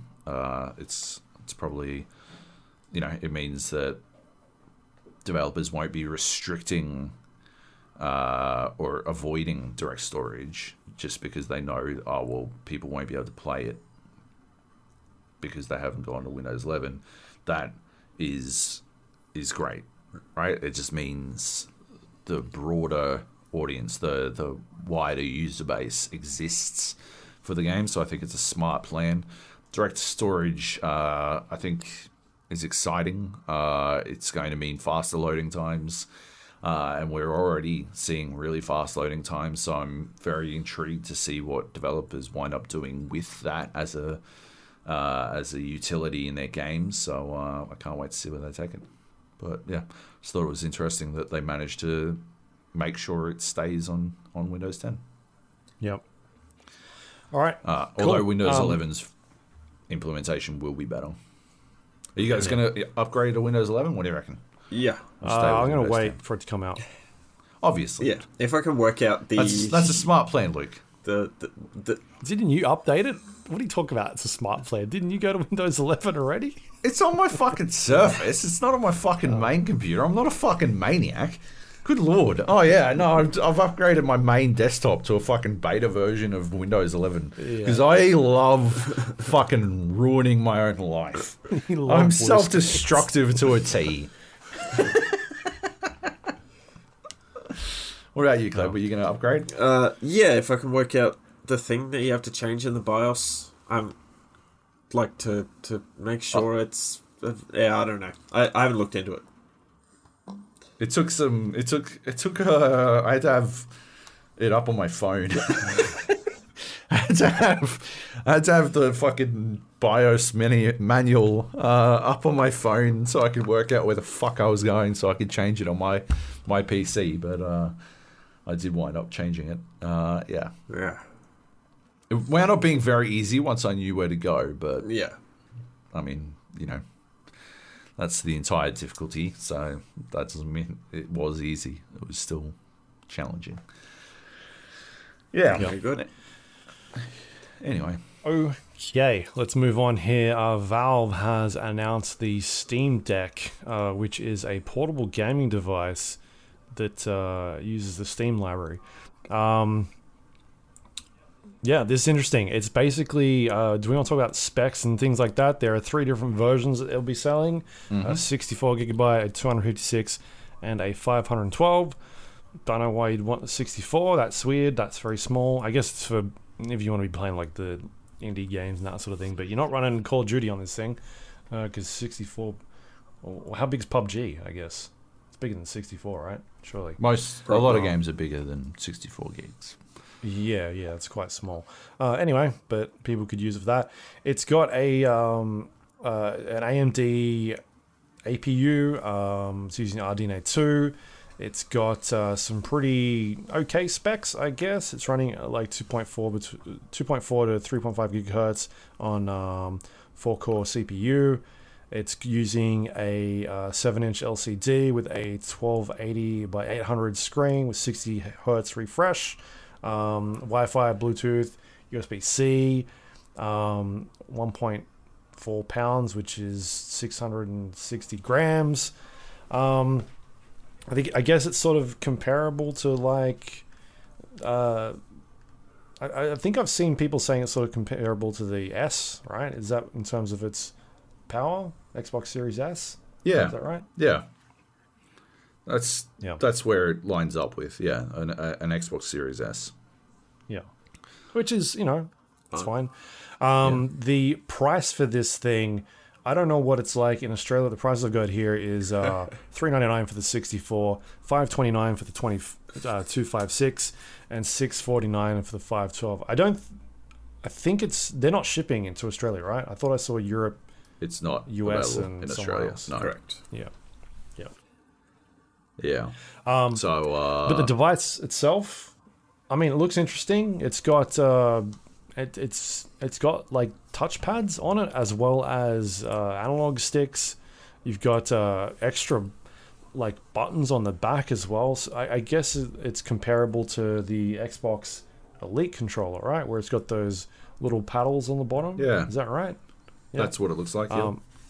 Have you haven't tried this? Used it? I thought I saw people in Australia saying they tried it.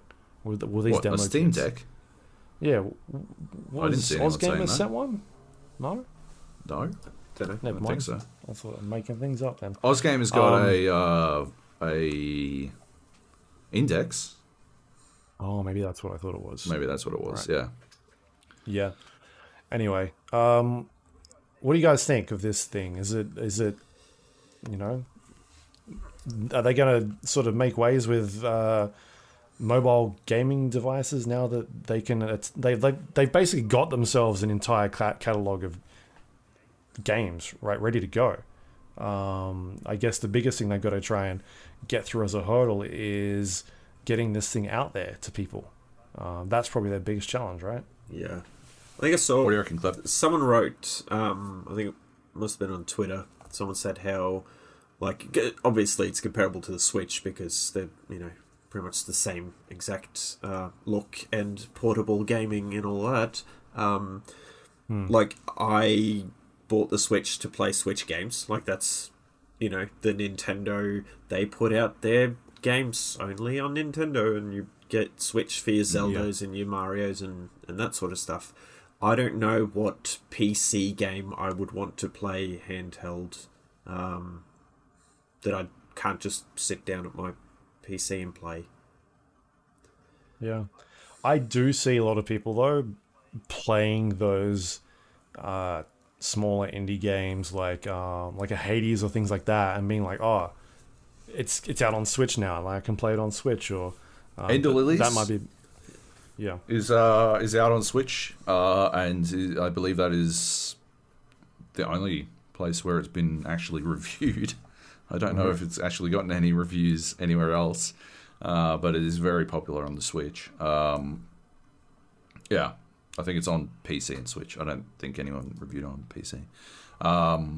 the other thing is you can dock this thing, Aston, right? So or, yeah, you can plug it like in. if you don't have a PC as well. True.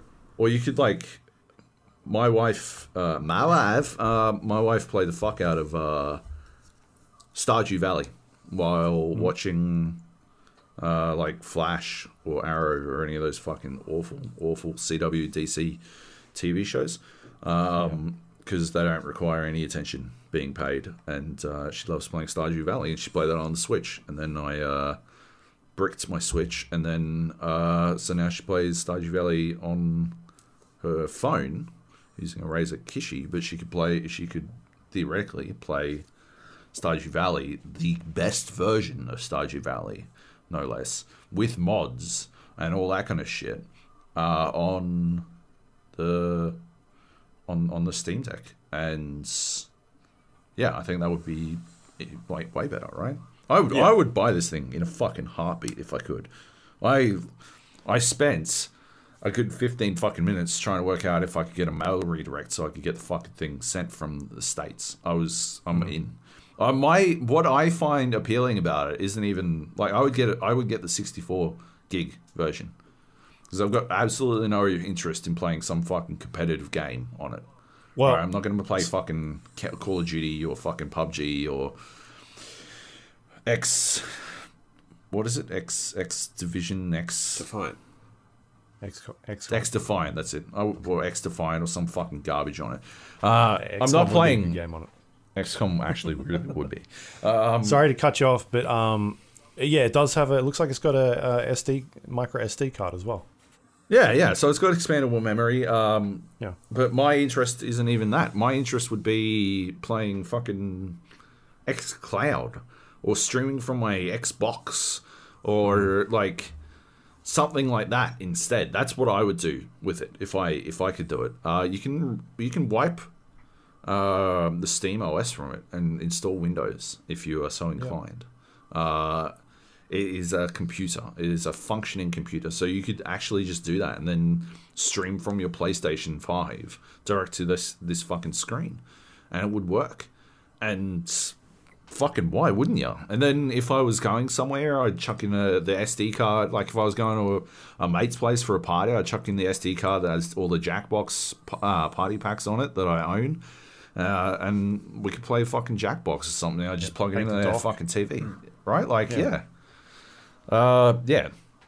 This thing, I think it has unbelievable potential, and I'm pissed that I can't fucking buy it because I just had to cancel a fucking trip to Tasmania, so money's burning a hole in my pocket. But oh well, what can you do?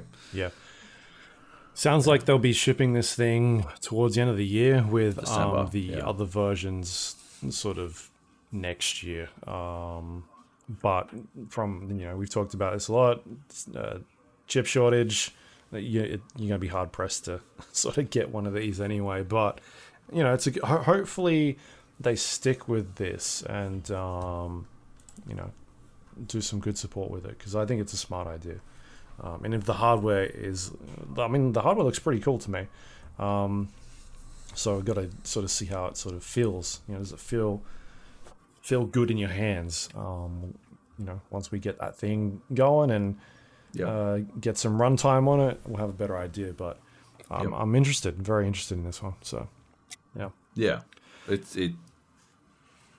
seems like it's been a long time coming. I'm surprised it hasn't happened already. But yeah. And then you got all those weird things, right? Where you're playing what do you call it? Fucking Dota Underlords on your computer, and you can sort of take it with you on your mobile device. Like, are they going to have something similar to that on this thing? Like auto switch between main PC. That'd be fucking rad. That'd be cool. Yeah. Like Job's playing Slay the Spire, and fuck, he's got to go for some reason, and he's got to get a bus. So you Yep. just quickly switch it across, and it syncs the data, and off you go. That stuff would be cool. All right. Yeah, that'd be awesome. All right, let's keep moving here. We got Skate 4 has been teased. What do you want to say about this video, Job? They released it. I was very disappointed in this video. I just put it in on the list because I want to talk about how disappointed I was. I want to see like literally anything, but we saw literally nothing. So I don't want to watch a video of people reacting to a video of Skate 4. I just do not want to see that. I never want to watch a reaction video ever. That's my official opinion on without reaction even videos. seeing So what they're this reacting to. Yeah. sucked. Yeah. That's even worse.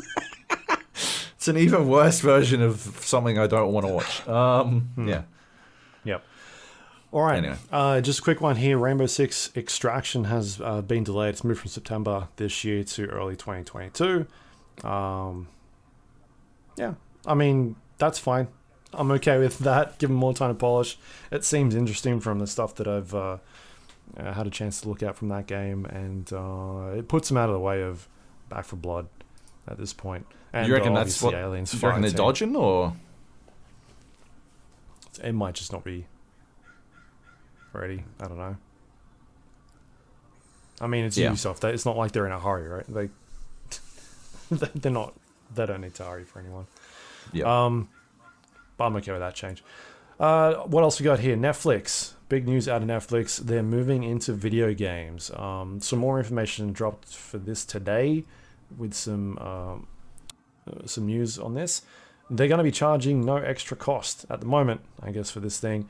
So they'll be expanding into video games. The quote we got here is, "The early stages of further expanding into games, building on our earlier efforts around interactivity, which involved things like Black Mirror, Bandersnatch, which we've talked about on here, and our Stranger Things games. We're viewing gaming as another new category for us, similar to the expansion of original films, animation, and unscripted TV."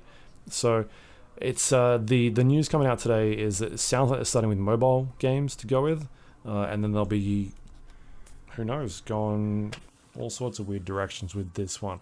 They brought in an old EA executive and Facebook gaming executive on this one. His name is... I've lost it. I can't remember. It was Mike something, right? Mike Lodu. Here it is.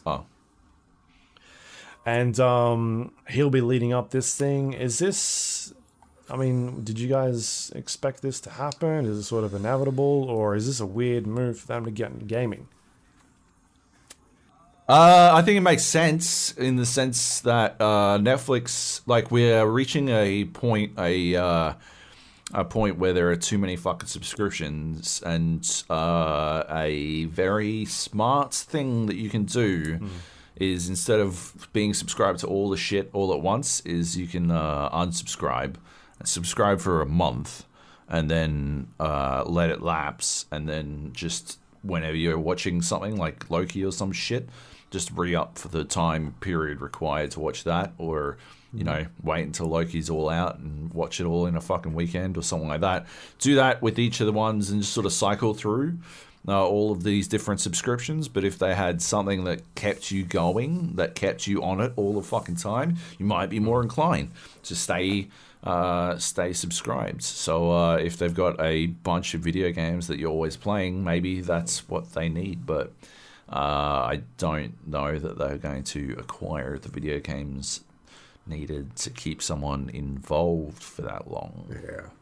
So we'll have to wait and see. At the same time, watching Xbox make the Netflix of video games using the fucking Game Pass must sting if you're Netflix and you wish you had made the Netflix of video games and you came too late to the party. What do you reckon, Cleb?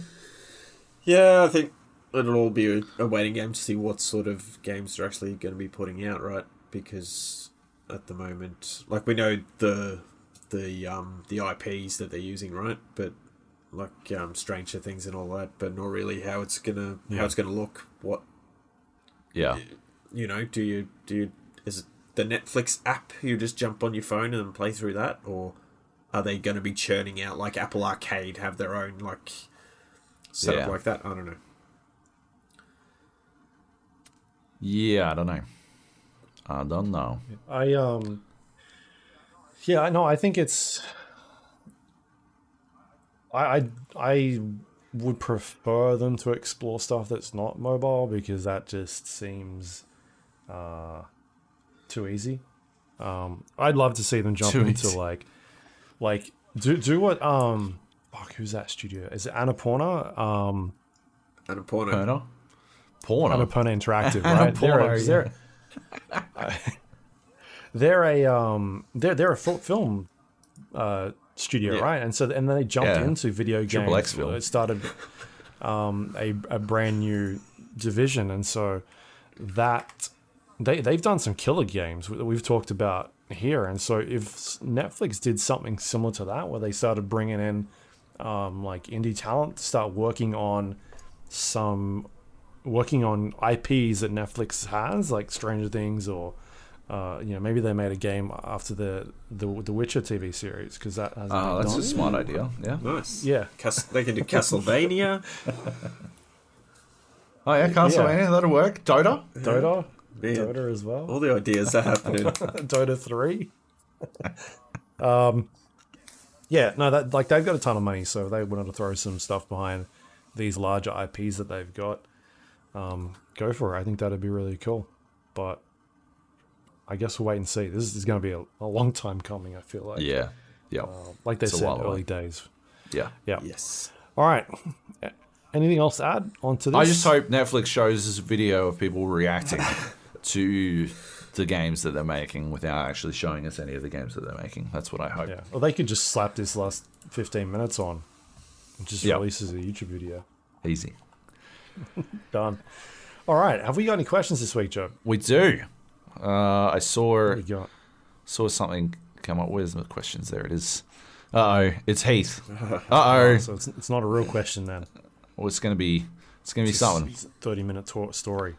Yeah. Dear The Gap. Or is it just Job now after Luke quit, got fired, had to go get a firmware update? Gold. I'm a little behind on podcasts. Speaking of podcasts, I was asked over the weekend, I'll move it over here so I can read it properly, asked over the weekend what my go-to podcast is. So I told him straight up, the JRE.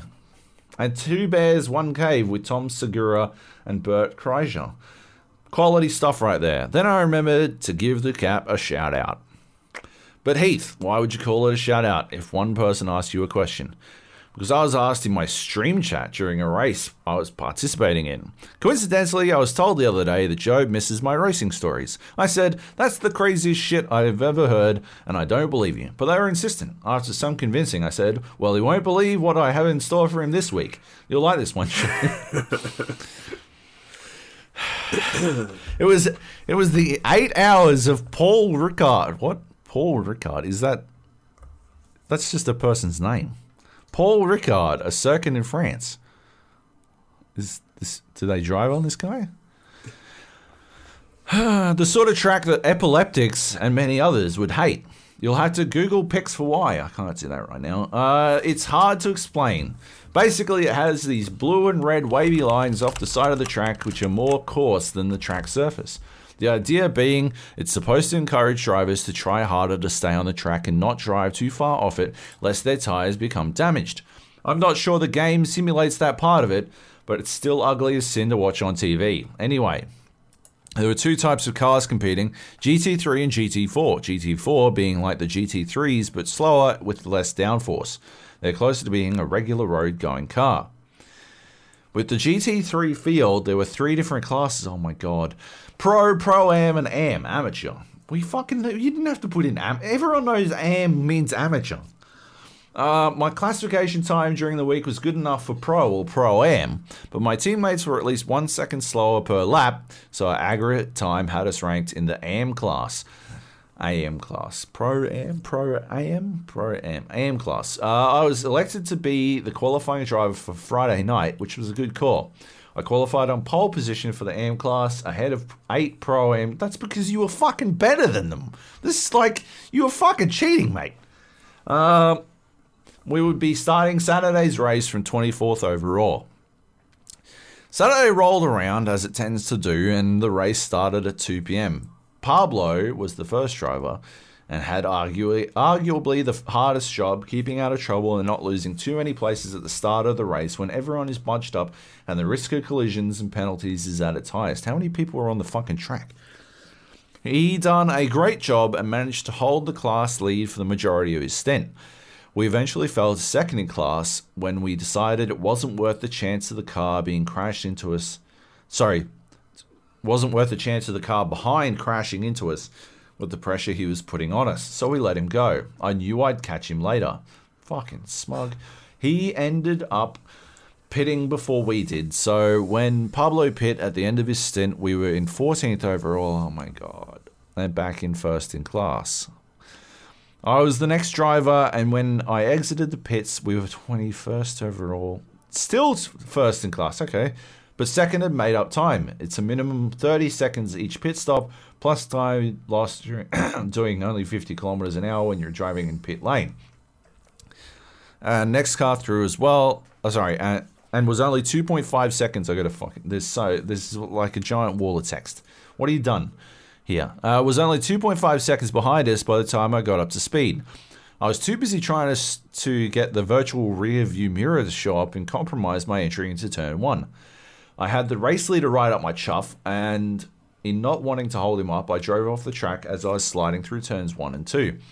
I let the next car through as well, giving my dodgy interpretation of where the track actually was, but only realized after the fact that that car was for both class and overall position. So by the time I'd gathered my shit together, we were 22nd overall and second in class, 1.5 seconds behind first and 2.5 ahead of third. I dropped down to third on the next lap. You lost 2.5 seconds? And spent the following 11 laps fighting back. The car in first. This... I am not following looks this. Looks like how I feel. The car in first got caught up in an accident after 6 laps, and then 5 laps later, I made a brave pass on the next car ahead to take the class lead again. Car and class sound too similar, and it sounds like I keep saying the same fucking word over and over again, and it's doing my brain in. From there, we didn't really look back. 10 laps after I made the pass, we were 16 seconds ahead of the second place AM car. Eventually, my stint, a stint is max 70 minutes, that's just the rules, came to an end, and I pit in 13th overall and 102 seconds ahead of the next closest AM car. We were still 32 seconds ahead when Pablo left the pit lane for his second stint. Both second and third AM cars had themselves made a pit stop after I passed them, but Lord, I stomped them. I wish I had something exciting to talk about. Oh. Do we just ban him at this stage? Like, from posting that channel? I wish I had something exciting to talk about while our third driver, Neil, was in the car. But by the time he had got in, all he had to do was not make any big mistakes, and he did that like a champion. We would go on to finish the race first in M class and 17th overall. Where did they start? 24th. They started 24th overall, yeah. Well, that's pretty good. Yes, we started in first, and 8 hours later, we finished in first. But we did make 7 positions in the overall standings. That's pretty good. The live standings can be hard to interpret. Going back and looking at them, you could say that we finished the race 2 laps ahead of the AM car, who finished in second. So 2 laps ahead. Another result screen suggests only 1 lap. That's still... I think what helped us is that we finished the race with no penalties. We didn't run into anyone to deserve a time or drive through penalty. We didn't have any damage to repair at any of our pit stops. We each got 1 track cut, driving a little too far off the track through a corner to our name, but the team gets 3 track cut warnings for being penalised for the 4th cut. I feel like I was the last one of us to get a track cut warning, which was a bit stressful. From that moment, I had to stop pushing the car so hard and take it a bit easier.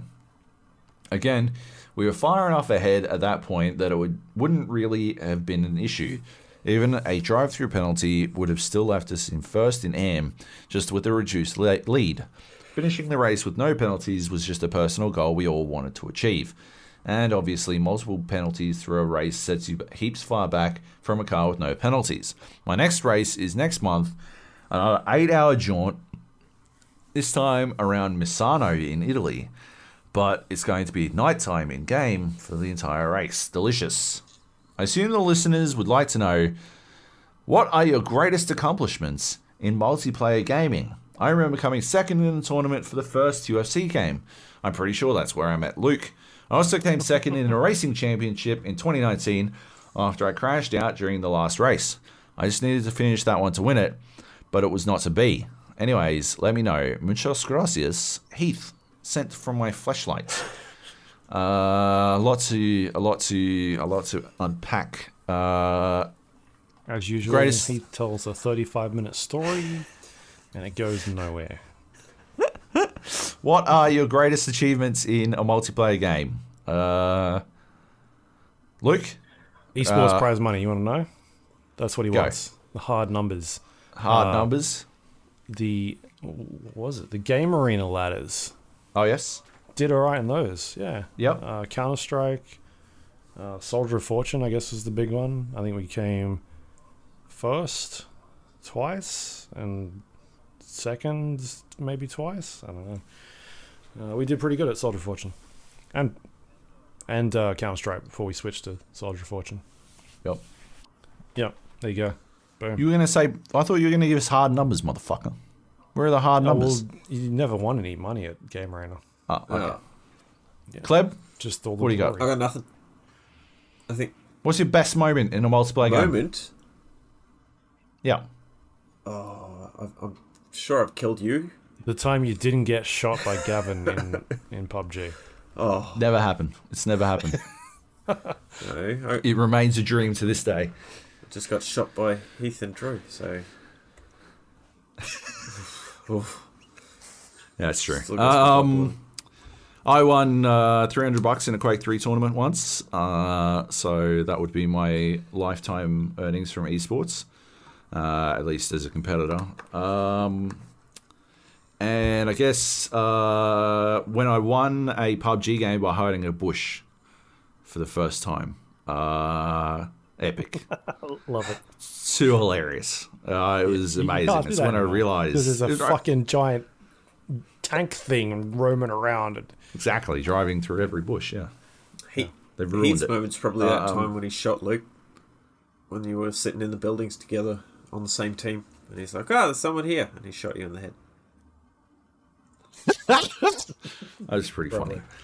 Oh, that time me and Nate went to the toilet and we hid in a bathroom, and when we came back from the toilet, we went to the toilet in real life, yeah, and we hid in the bathroom. When we came back, 2 dudes were hiding in the same house as us, and we fucking murdered them. Spectacular. That was pretty good. That one. That is a cracker. All right. Thanks, Heath. Good question, Heath. I do like his stories. I don't. What kind of fucking is Paul Ricard? Did one of you guys Google that shit? Is Paul Ricard a real thing? Yeah, this is a track. It's spelled like Paul. It's a person, right? Well, is it a track? It's a track. Circuit Paul Ricard. Why would it be probably called? Named after somebody.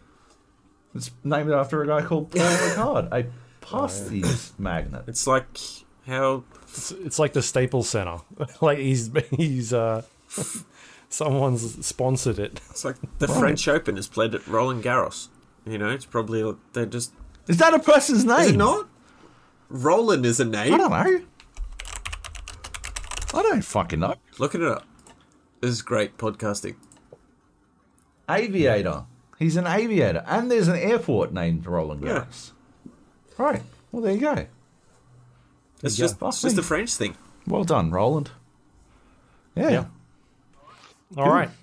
There you go. We are at the section of the show called Weekly Plugs. Kleb, have you got anything you'd like to plug for this week? You've been either working on or anything at all you'd like people to know about? You can go read my what's bound to be a great translation of my Death Door review if you want to know even more than what I already said on the podcast. And that's probably about it. Cool. Where can people go to find that? Gamer.no. It's right at the top at the moment, so can't miss it. Swoosh. Excellent. Cool. Job, anything you want to plug for this week? No. No. Didn't you promise last Nothing. week there was going to be stuff going up on the Gap website? Did you do that? Did I promise? Yeah, you said you'd Did I you'd promise been that? busy, but you had stuff coming up. Well, no. Well, one of the things got cancelled, and Did you get cancelled? the Did those pictures come out? and the date of another thing has not occurred just yet. Oh, Fair enough. Yeah. There you go. Anyway. All right. Well, for me, I don't have anything either. You can go to Survivor.com. I thought there was some Steve movie you were has- going to fucking pimp out. I will. I'm getting there. Steve has Fucking the choppity Aliens choppity. Fire Team preview going up. You can go check out those words. I do have a movie. It is called Psycho Gorman. It is a sci-fi horror comedy. That is all you need to know. Don't watch the trailer. It's fucking ridiculous. Go check that out. are you in it? Yeah. I'm No, not. no, in it, he's but just I'm recommending recommending a it. film Yeah. to watch. I watched The Hitman's Wife's Bodyguard, and that was better than I expected. Okay. That's, I don't know. You guys were fucking annoyed that I didn't have anything. Fuck off. All right, there you go. That is the show. You can find us on iTunes, Android, Windows Store, Spotify, YouTube, all the places you get podcasts from. You can find us on The Gap or the GA Podcast. Please rate and review the show. Helps other people find us. You can also check us out on social media, facebook.com/GA Podcast, twitter.com/GA Podcast. You also go to our Discord page at thegapodcast.com/Discord. You can leave all sorts of questions in there, like Heat's essay. Otherwise, you can jump into the general chat, talk about all sorts of things that are going on, or the voice channels, people playing games. So do that. Good little community going on there. You can also go to our YouTube page, thegapodcast.com/YouTube, which hasn't been updated because I haven't been here, but it will soon, very soon. You can watch the podcast in video form. You can also go to our website, thegapodcast.com. It's got links to all those things we just talked about, including past episodes of the show, if you want to go revisit some of them. Or you can go check out Job's non-existent content, which isn't there either. What the fuck? Just digs everywhere. Oh my God. I will have to go back and listen to last week's show because I haven't done it yet. But that is all thanks to our Patreon members who help support the show. You can go to patreon.com/GA Podcast, become a recurring member. Thank you, everyone that does that every month. We greatly appreciate your We do. support. Helps the the best. podcast go and the website run. And without that, things would not work very well. So thank you very much. That is it for this week. You can find me twitter.com/Luke Laurie. Job, where are you? Job Jojo. At Joby Jojo. Club, where can people find you on the internet? At a Kelbo. Okay. That's a Yep. weird one. Yeah, that's it's on not Twitter, how you though, spell right? your last name, is it? Yeah. I thought No. your name was Yep. Clebo. Yeah. I thought it was Klebe. I've been calling you Klebe this whole time. Thanks for joining us, joining Kleb. us this week. Yeah, thanks for having me on board, boys. I'm slowly going from special guest to also starring. Awesome. Yeah. Oh, fucking yeah. check out over here. Fucking. He's going to be a regular starring, like, on the fucking opening credits You know it. in a season's time. Yeah. Like fucking Hitchcock and Scully from fucking Brooklyn Nine-Nine. I just need to get on the Game of the Year podcast so that I can pitch Ghost of Tsushima Director's Cut. Right. Yeah. Yeah. Good luck. You just have Good to luck. convince the rest of us You not to make you it 15 hours long. The podcast, that is. With an extra person on there. Good lord. Yeah. Like, Yeah. you should have held that back, Cleb. Oh. And just been like, oh yeah, can I come on the end of the year podcast? Now I have to You've shown find you ways can't. to stop you from. Yeah, exactly. It's too late. Oh well. We'll all forget about this.